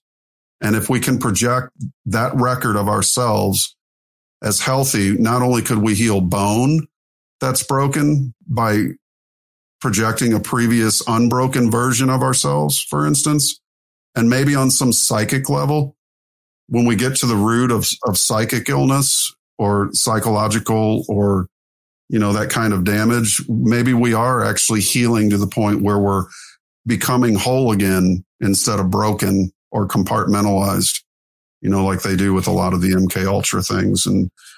But I think, something along the lines of the inert gases will provide great healing knowledge to us when we fully understand them. Well, that's where the use of, go ahead, Chance. I was just going to say, I do that in tuning. I take somebody to their older self, their younger self, actually, whatever the root time was where they got the condition, like say the skin condition I alluded to earlier, and I have them see that version of themselves in love and acceptance and healthy. And then that's like projecting the image that you're talking about, because the image they've been carrying around with them and not realizing it is the whatever derangement had befallen them in whatever time period the issue in their energy field was originating. So the image is really important, your self-image, but it applies to previous versions of yourself too, not just the current self. Well, since we're suggesting that everything is a mental construct, that would make perfect sense. And that's also where we found argon and xenon most useful, because it seemed like over the years it really helped people transmute thought forms that were, at the basis of their physical ailments. There's also an interesting thing our friend George Wiseman is doing, who of course created the Brown's gas machine that Mike and I both use. And he found that and this follows some alchemical principles too. If you look at water as the first fixed element, and, it's in this chain of starting with hydrogen and then nitrogen. There's a fermentation process between the two that then goes down into the water element. And the water element, what a lot of us are finding out now, is a very special substance, and it's transmitting utility. You could say, as far as thought forms in the matter. And what he found is the electrode and his electrolysis process within that machine having certain metallic constituents, and also finding that Brown's gas is truly the fourth state of matter. It's a plasma state of water. And then that plasma state recreates those exact metallic elements from the electrode in equal amount as the electrode, and they've experimented with this a few times.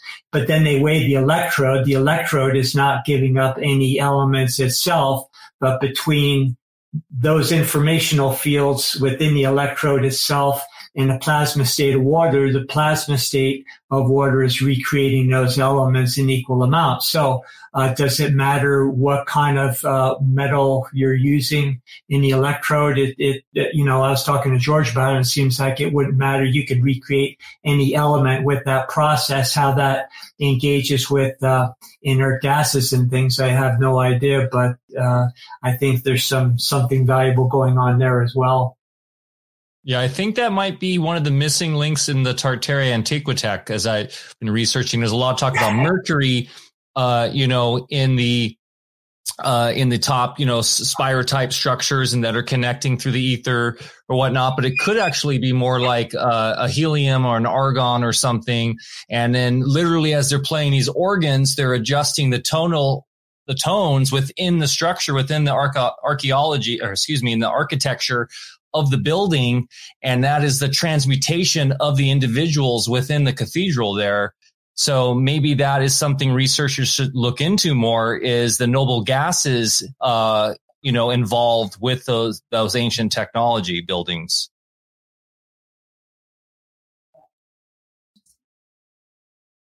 Silence. We're in the white light, guys. There's still magnetic point vibing. Hey, so this book, I was just going to say this book I highly recommend for Walter Russell as a great introduction. The Man Who Tapped the Secrets of the Universe. It's a really quick read.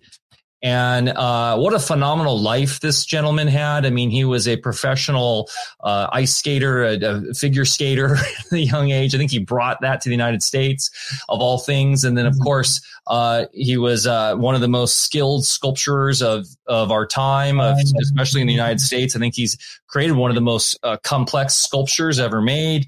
And then, of course, he had sculpted multiple presidents. And that's the other thing for the conspiratorial minded. You know, Walter hung out in those channels with those people, presidents and large CEOs and industrialists. And I think there's something to take to heart there, that the duality of the realm means that not everything is quote unquote evil or good just because you're in a certain circle. There are angels amongst all avenues of this creation, and those in even the highest echelon of society, there are people there that are tapped into the secret of the universe and into the universal one, doing great things. And Walter was working with them, as also, you know, you want to tap into Saint Germain or these other kind of characters of the history that have been in the courts and doing these things. I think it's important in this time of extreme cynicism, because of all the hopium and everything that, that people have fallen for, that we still don't forget that. And that someone like Walter Russell was actually, you know, very much involved with those types of people. Matt, I know you've mentioned that on our podcast before. Currently with the Walter Russell Foundation, or, everything that's going on with them, are there still individuals in the higher echelon of the United States society that are involved with Walter Russell, that are doing great things, or has it just completely eroded to the point of the clown show, as we like to call it now? Well, they're still out there. You know, I'm happy to be involved with the group that's continuing research. They're still out there. It's, the problem is the great work, you have to be called to it. You know, you have to make the choice to be someone that works on yourself, and that's why they call it the great work, because it's probably one of the least attractive things. It means you have to define yourself. You have to go into yourself and go into every dark crevice of your being, explore every part of yourself with the brightest light you can find. And often we find things we don't like. And so that's what makes it the great work. The hero's journey, the underworld is you. What secrets do I hold that I don't want to deal with? What causes these destructive patterns that I have not recognized yet? Pattern recognition is one of the keys to change. It's like, going back to the inert gases and seeing yourself from the inside out as opposed from the outside in. And, that's hard for a lot of people, but those who, have the courage to face that path of self-discovery, they find, I think, at the end of the day, that it's a worthwhile thing, and, a lot of people regret now. I'm seeing others in my family even, that they listen to this government and listen to these so-called health experts. But I have not met one person who lost their job, and I know several. I know one guy lost his house, but I have not met anybody that lost their job or their home or had to change their life who regret having gone through that because they didn't take the shot. Everyone I've met who didn't take the shot is better off now when they look around this world and say, you know what? I made a hard choice. My life was at risk, but I chose me. And that's the kind of example I mean by the great self-work. How many people choose themselves over the world? The world is extremely loud. It's strong. It's full of sensory data overload and input. And the masters of the fake light or industrial light and magic, these Masonic handlers, whatever you want to call them, they're very well versed with how to use light as a weapon. But they can only they can only handle and maneuver the divided light. They don't have recognition of the light within themselves. And that's why evil always has to usurp other people's creations. It cannot create itself. All it does is hijack others' creations and then invert it. That's all they got. So just remember that, folks. Even I was just posting an article this morning on Greece, how they ruined Greece with this wokeism, right? So I made this post about how, what does it matter if how many things they ruin? We can just create all new and novel things. We're the creators. We work with the light. And when you work with that light inside you, you're capable of anything. You can do anything. And anything your imagination can muster, it can be built into a body. And basically that's crystallizing your thought into form, sharing it with others for the uplift of mankind. That's what Tesla did by creating alternating current. He wanted wireless energy, but of course, he didn't get there because of certain influences in the wire industry who didn't want to see their investments in wires go down the drain. So yeah, it's all possible. It's all within us, and we have all that power. We just have to tap into it. It's like a well inside of us, but you have to do work. You got to pump that power out and use these two things, to create your body. This isn't going to create a body very well. I mean, maybe a video or something or a picture. Let me address that, Matt, because I talked earlier. I was like, okay, so we know the noble gases are used in Satelloons and neon signs, but then it occurred to me, they're in the screens. They're used in the Black Mirror scrying devices called phones and computer screens and TVs. So when you're talking about projecting the healthy and coherent image of self into the noble gases or through the noble gases, every day, millions and billions of people are looking at the projected not self image through noble gases. So there may be a clue to this sorcery of technology that we're using for good. And we are all looking at our real self right now. Like I've always thought that there was some kind of spiritual development that comes about when you start putting yourself out there in this way, having to publicly put your face and name to your words, but that millions of people are getting the not self-image, violence and degradation and horrible behavior and a fake world, fake news world through the noble gases projected on a mirror-like screen. So it's like the not self in the noble gas. I feel like there could be something there, and maybe something that could be reverse engineered in a way of harnessing what we're discussing about the potential of these inert gases for, returning to some sort of template of primordial wholeness. And just thinking real quick too, they invert stuff. So they use in the Superman movies kryptonite to counter the Uberman. Right. So yes. That's super profound. You know what I'm thinking about? Tesla with his handheld light that was just a tube. I'm pretty sure those were noble gases in there. Well, that's the original lightsaber.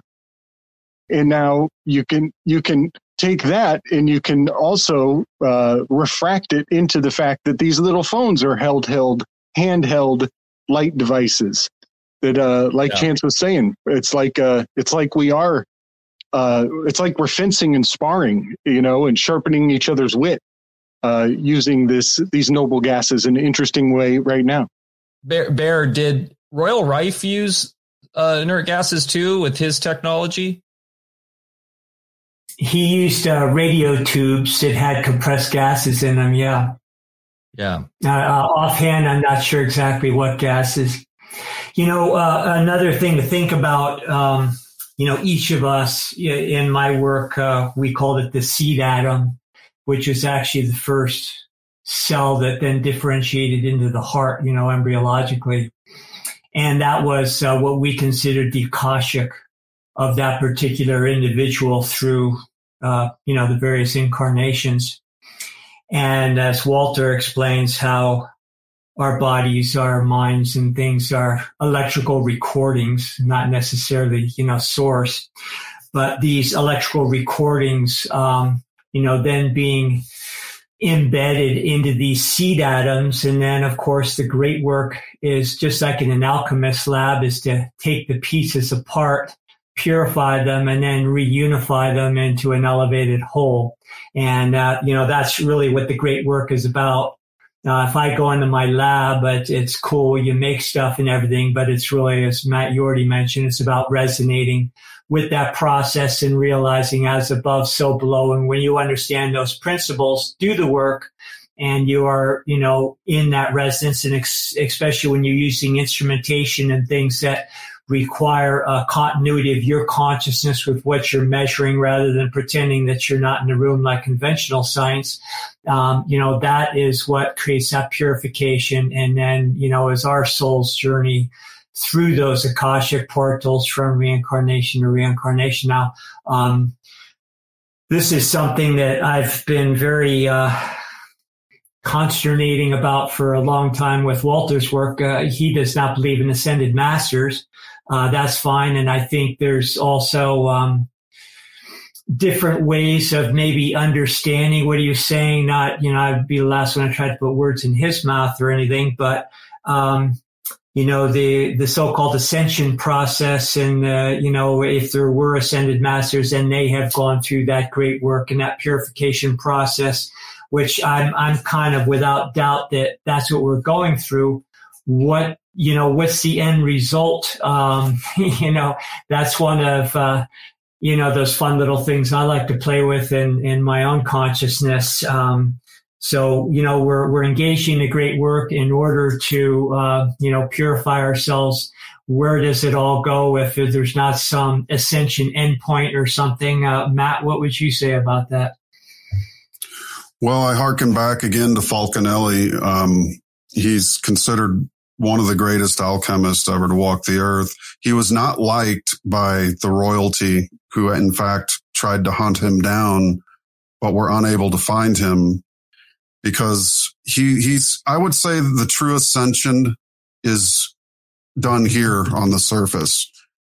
The ascended masters walk this planet. They don't hover in the clouds, which is what made Dr. Russell say, well, why do people believe in an ascended master floating on the cloud? Wouldn't they get hit by an airplane? So, but. So he did qualify in that way. Falconelli was an ascended master, but he walked the earth and he could hide. His technique was to hide among the poor to where you could not tell him apart from them. And that's where he preferred to hang out. And he would often give secrets away to people that were considered inferior by royalty. And they actually hunted the guy, and they hunted him over lifetimes, according to some accounts of his, mastery. And he would give these secrets away to people who were not initiated, and just to screw with them, just to say, yeah, I can walk among you and you'll never find me. But while I'm here, I'm going to share what I know with people and inspire them and teach them things that you would otherwise say are taboo or verboten. So there's those kinds of guys that come along. I'm sure there's some walking the planet right now, but they lay low on purpose because they don't want to get their heads cut off. But I think Falconelli was actually maybe the author who gave, I don't know if you've ever read The Red Lion, but gave Maria Zepes, because she's like a first time author who writes this masterpiece about the alchemists over like 400 or 500 years. Shout out to Berlando, who told me about this book, and I'd become obsessed with it in many ways. But it starts with a mysterious character meeting the author and basically giving them this story. I highly recommend it, Matt, if you're a fan of Falconelli, who is a fantastic, interesting character, by the way, in the 20th century. But yeah, absolutely. That is very interesting. And his life goes back many centuries. And so I think truly, again, with my Dispelling Dimensional Madness, the work and all the things we have to do can all be done here. And we need to get our heads in this game, because our world as much as you want to escape it and get away from it, we have to deal with it because it's our reality. It's the one we all share. And in fact, anyone that tells you of a different dimension or a different level of consciousness or an ascended master, they have to do it from right here. So that proves to me that this is the one thing that we've got to embrace it. And by embracing it, we're being practical spiritually. This is where we do the work. Otherwise, we'd be somewhere else doing the work, talking about it from some other place. But we're not. Everybody that describes reality in any other place than here is doing that descriptive talking from this place. So let's get our heads in the game, folks, so we can win this. I do have one fun question. I know we're running out of time. Matt, did Walter ever talk about aliens? Yeah, he said it was the biggest hoax ever perpetrated on mankind. Right on. He said, now, he didn't say that there weren't inner terrestrials, okay? Just this idea of men from Venus that just happen to be wearing leather shoes and show up to meet some truck driver in the middle of the Arizona desert. He just found that to be ludicrous. He's like, why wouldn't they just land at the White House? And, but he said basically his point was pressure conditions between the planets.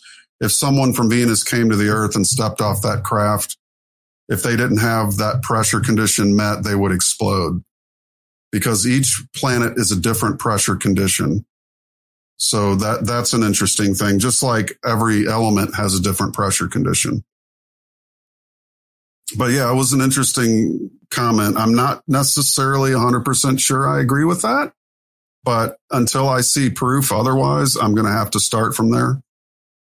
Kind of like this idea of different dimensions. I've got to see proof. Talking about it is not going to win me over, And then there's mountains of reason to believe that a lot of the alien stuff was engineered as some kind of experiment or seeding the thought into people's minds, intentionally by intelligence agencies. And there's a definite trail of receipts on that. And it's a good cover for all the black space programs or whatever you want to call it, experimenting with new technologies, things like that. Oh, it's UFO. We don't know what that was. Never mind. It took off from Area 51 or some other military base, but it's a good cover, just like the reptilians and other dimensions are a good cover. How can we ever prosecute an interdimensional entity? How can we ever take it to court, jail it, execute it, and get our lives back? If it's, if these ancients are right, why can't we physically apprehend and bring justice to these entities? How convenient, that all the royalty on this planet is doing all this evil stuff to us, but we can't do anything about it because the people causing it are in other dimensions. Give me a break. These people are humans. I'm with Arnold Schwarzenegger. If it bleeds, we can kill it.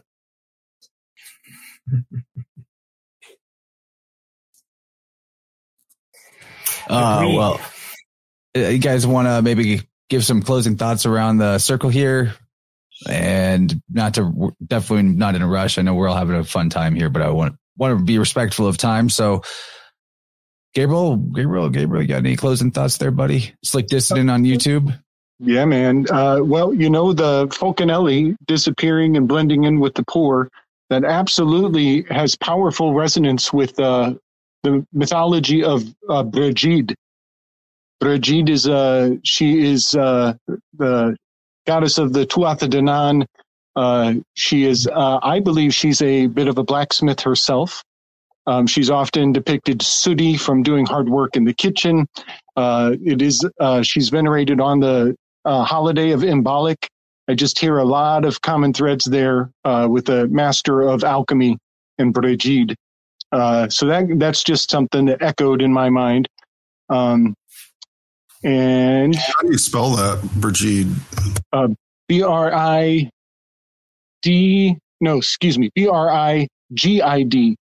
Brigid.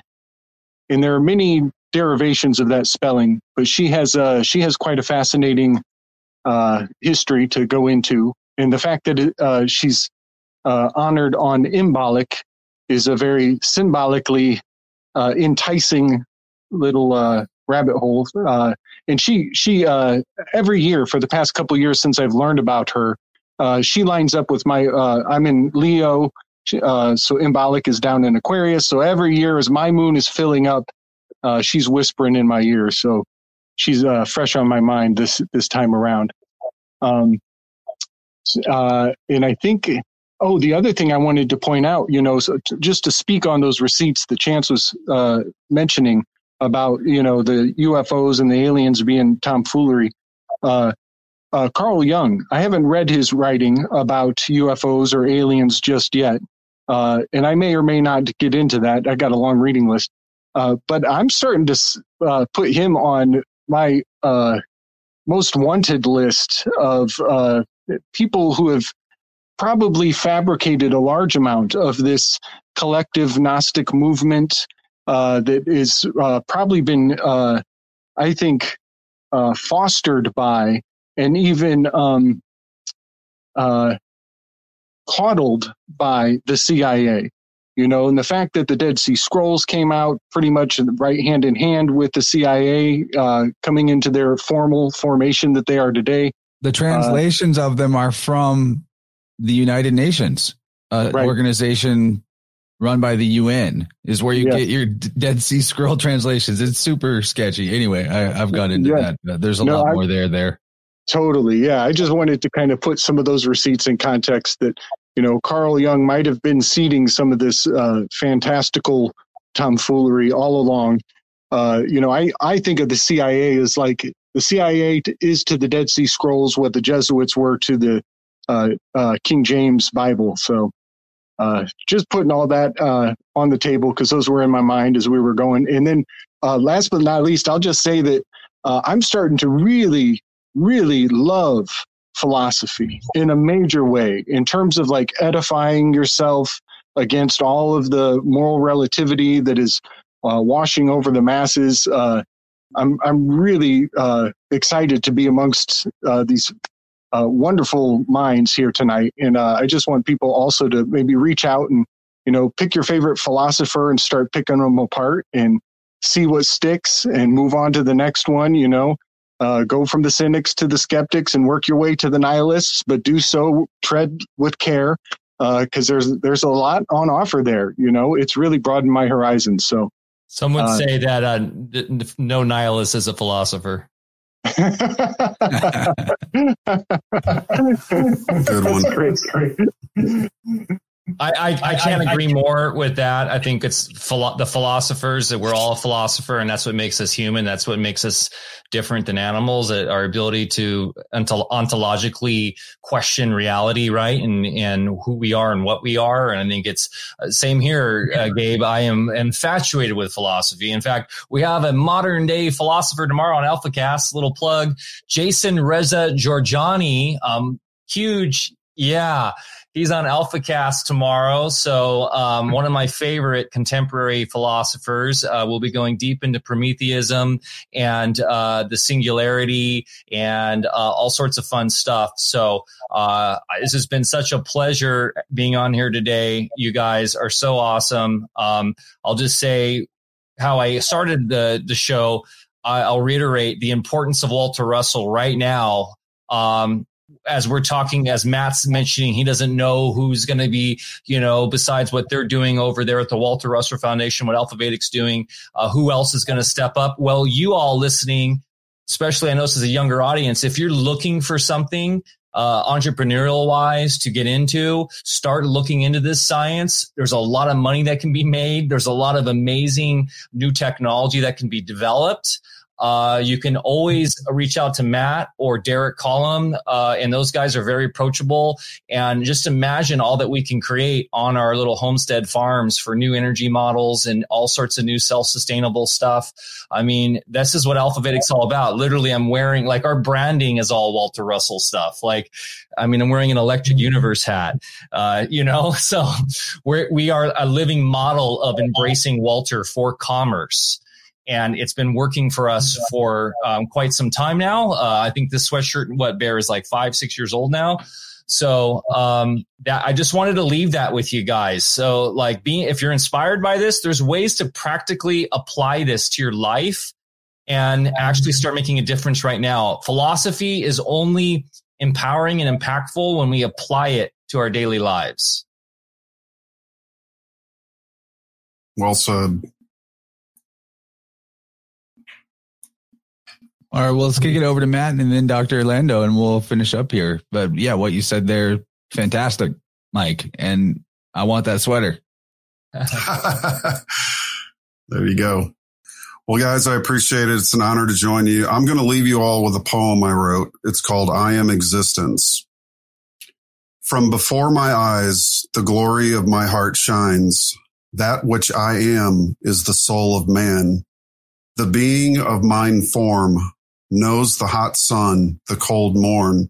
My thoughts sway from night to day and recur. My soul cries to dream alive. Come to life that I may command my forms. The endless light is eternal sight. I have been born. Glorious day, hands that work the clay and shape. Man, the idea as creator, maker of beauty or death. I've no rest when mine eye is single. I have all eternity to mingle. Buried in the ground, body no more sounds. Rest is mine.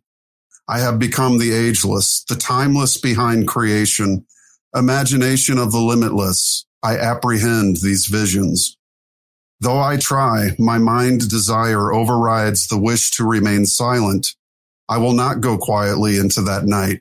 No, brother, not this time. The air is lined with the calms and storms of thinking brains, thoughts without time, unborn bodies forever blind.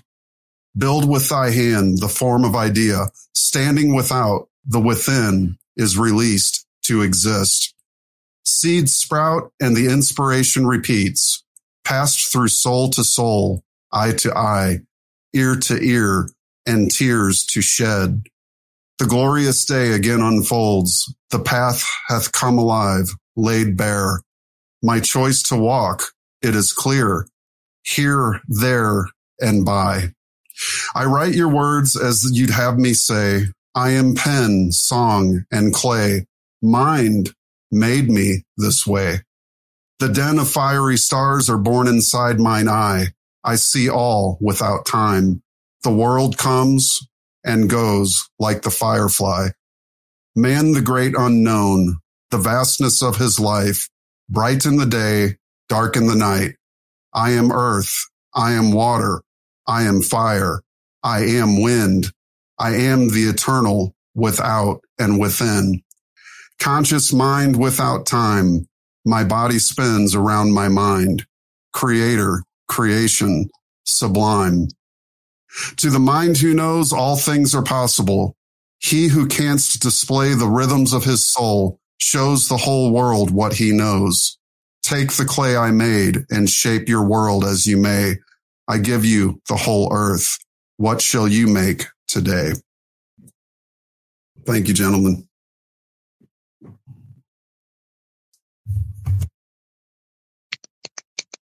Amazing. Good stuff. And also really got to say big thanks to Dr. Orlando for hanging out with us tonight.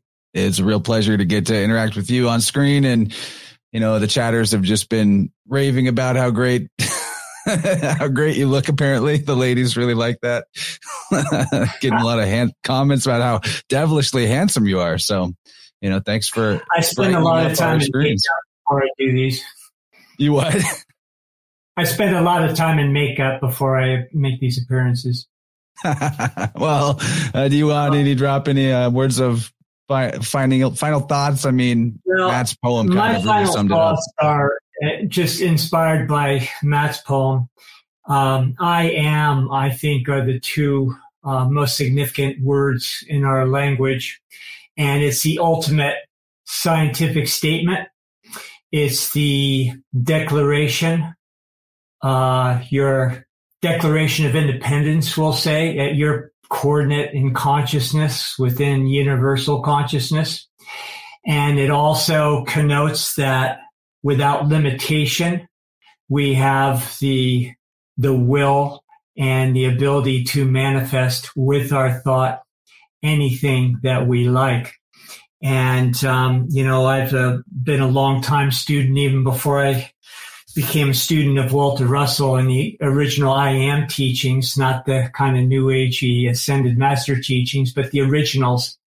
And when you really get into that whole stream of thought that goes back centuries, that finally evolved through the Theosophical, Anthroposophical, and then to the whole I Am movement in more contemporary times, it's really the ultimate physics. And I don't see any incongruity between what Walter Russell taught and the I Am teachings, because it's all about that manifestation through the awareness of I Am and your ability to co-create through your very thoughts. And the one thing, I wrap it back to Walter Russell, that I really resonate with him from the start is it is very grounded. And philosophy, of course, is half the equation, a very important half of the equation of science, because without philosophy, science cannot exist. There'd be no direction. There'd be no purpose. And in the practice of medicine, which is what I did for years, you can really see the contrast between conventional medicine, which is just mechanical parts, recipes, and without any consideration with, the progenitor thoughts that created what we're trying to heal in the first place. And that whole philosophical end of things, which were what the early alchemists engaged themselves with, is all important. And that's where chemistry took over and usurped alchemy and just presented itself as a linear type chemical process versus a complete quantitative, qualitative science that's guided by philosophy. And in the healing arts, when you start engaging on both halves of the equation, magic happens and you fulfill the true purpose of what the word physician means, which is to teach. Because nobody can heal another person. All you can do is plant seeds, and it's up to, the folks that you're trying to support to take it or leave it, and to, declare their I Am. And that's basically what I wanted to sum it up with. That is great wisdom. Yeah. Teaching. We have this technology of the other so that we can see the things that we're hiding from ourselves, the physical manifest form of reality being a mirror so that we can know the infinite, which the fun part about that is it goes on. So we'll see you guys next time, and check out Alpha Vedics, Jason Reza Georgiani stream. I know I'm going to. That's going to be great. Heard the guys on YouTube. We're not on YouTube, by the way. We're in YouTube timeout for being naughty last week with Sean. How dare you? So we said that we said bad words, the trigger words, which I won't say right now, because we're on LooshTube. But we will be on Unite.live, which is a wonderful alternative platform that Sayer G has launched from Green Med Info, and then we'll also be streaming on Odyssey and most likely streaming on Instagram too, Instacrime. So we got to be on one normie platform, and we'll be on D Live. No one goes on D Live anymore, but Unite is going to be the spot, or Odyssey probably. So join us there. We need to get on Rumble. Yeah, I can stream to Rumble too. We have that capability. We used to. What do about it. Rockfin? Rockfin's pretty awesome. They got a good group over there right now. Got on there. Yeah, we could do Rockfin too. I mean, we're going to be launching our own platform very shortly here, but yeah, I've talked to the Rockfin cats a bunch, and so anyways, but tomorrow Unite's kind of our Rockfin, like Alex Zek's on there, a bunch of big, like it's more like geared towards alternative health, which has been some of our, a lot of our background. So anyways, Sayer's been a huge cheerleader for us and has been very supportive of us. So we're supporting him and what he's doing over there. So guys, if you haven't checked out Unite.live, go check it out. It's a really cool platform, and he's all about freedom and getting off the beast system. So love him, and we really look forward to that. And support Matt and everything he's doing. We'll have Matt on AlphaCast, I think next month.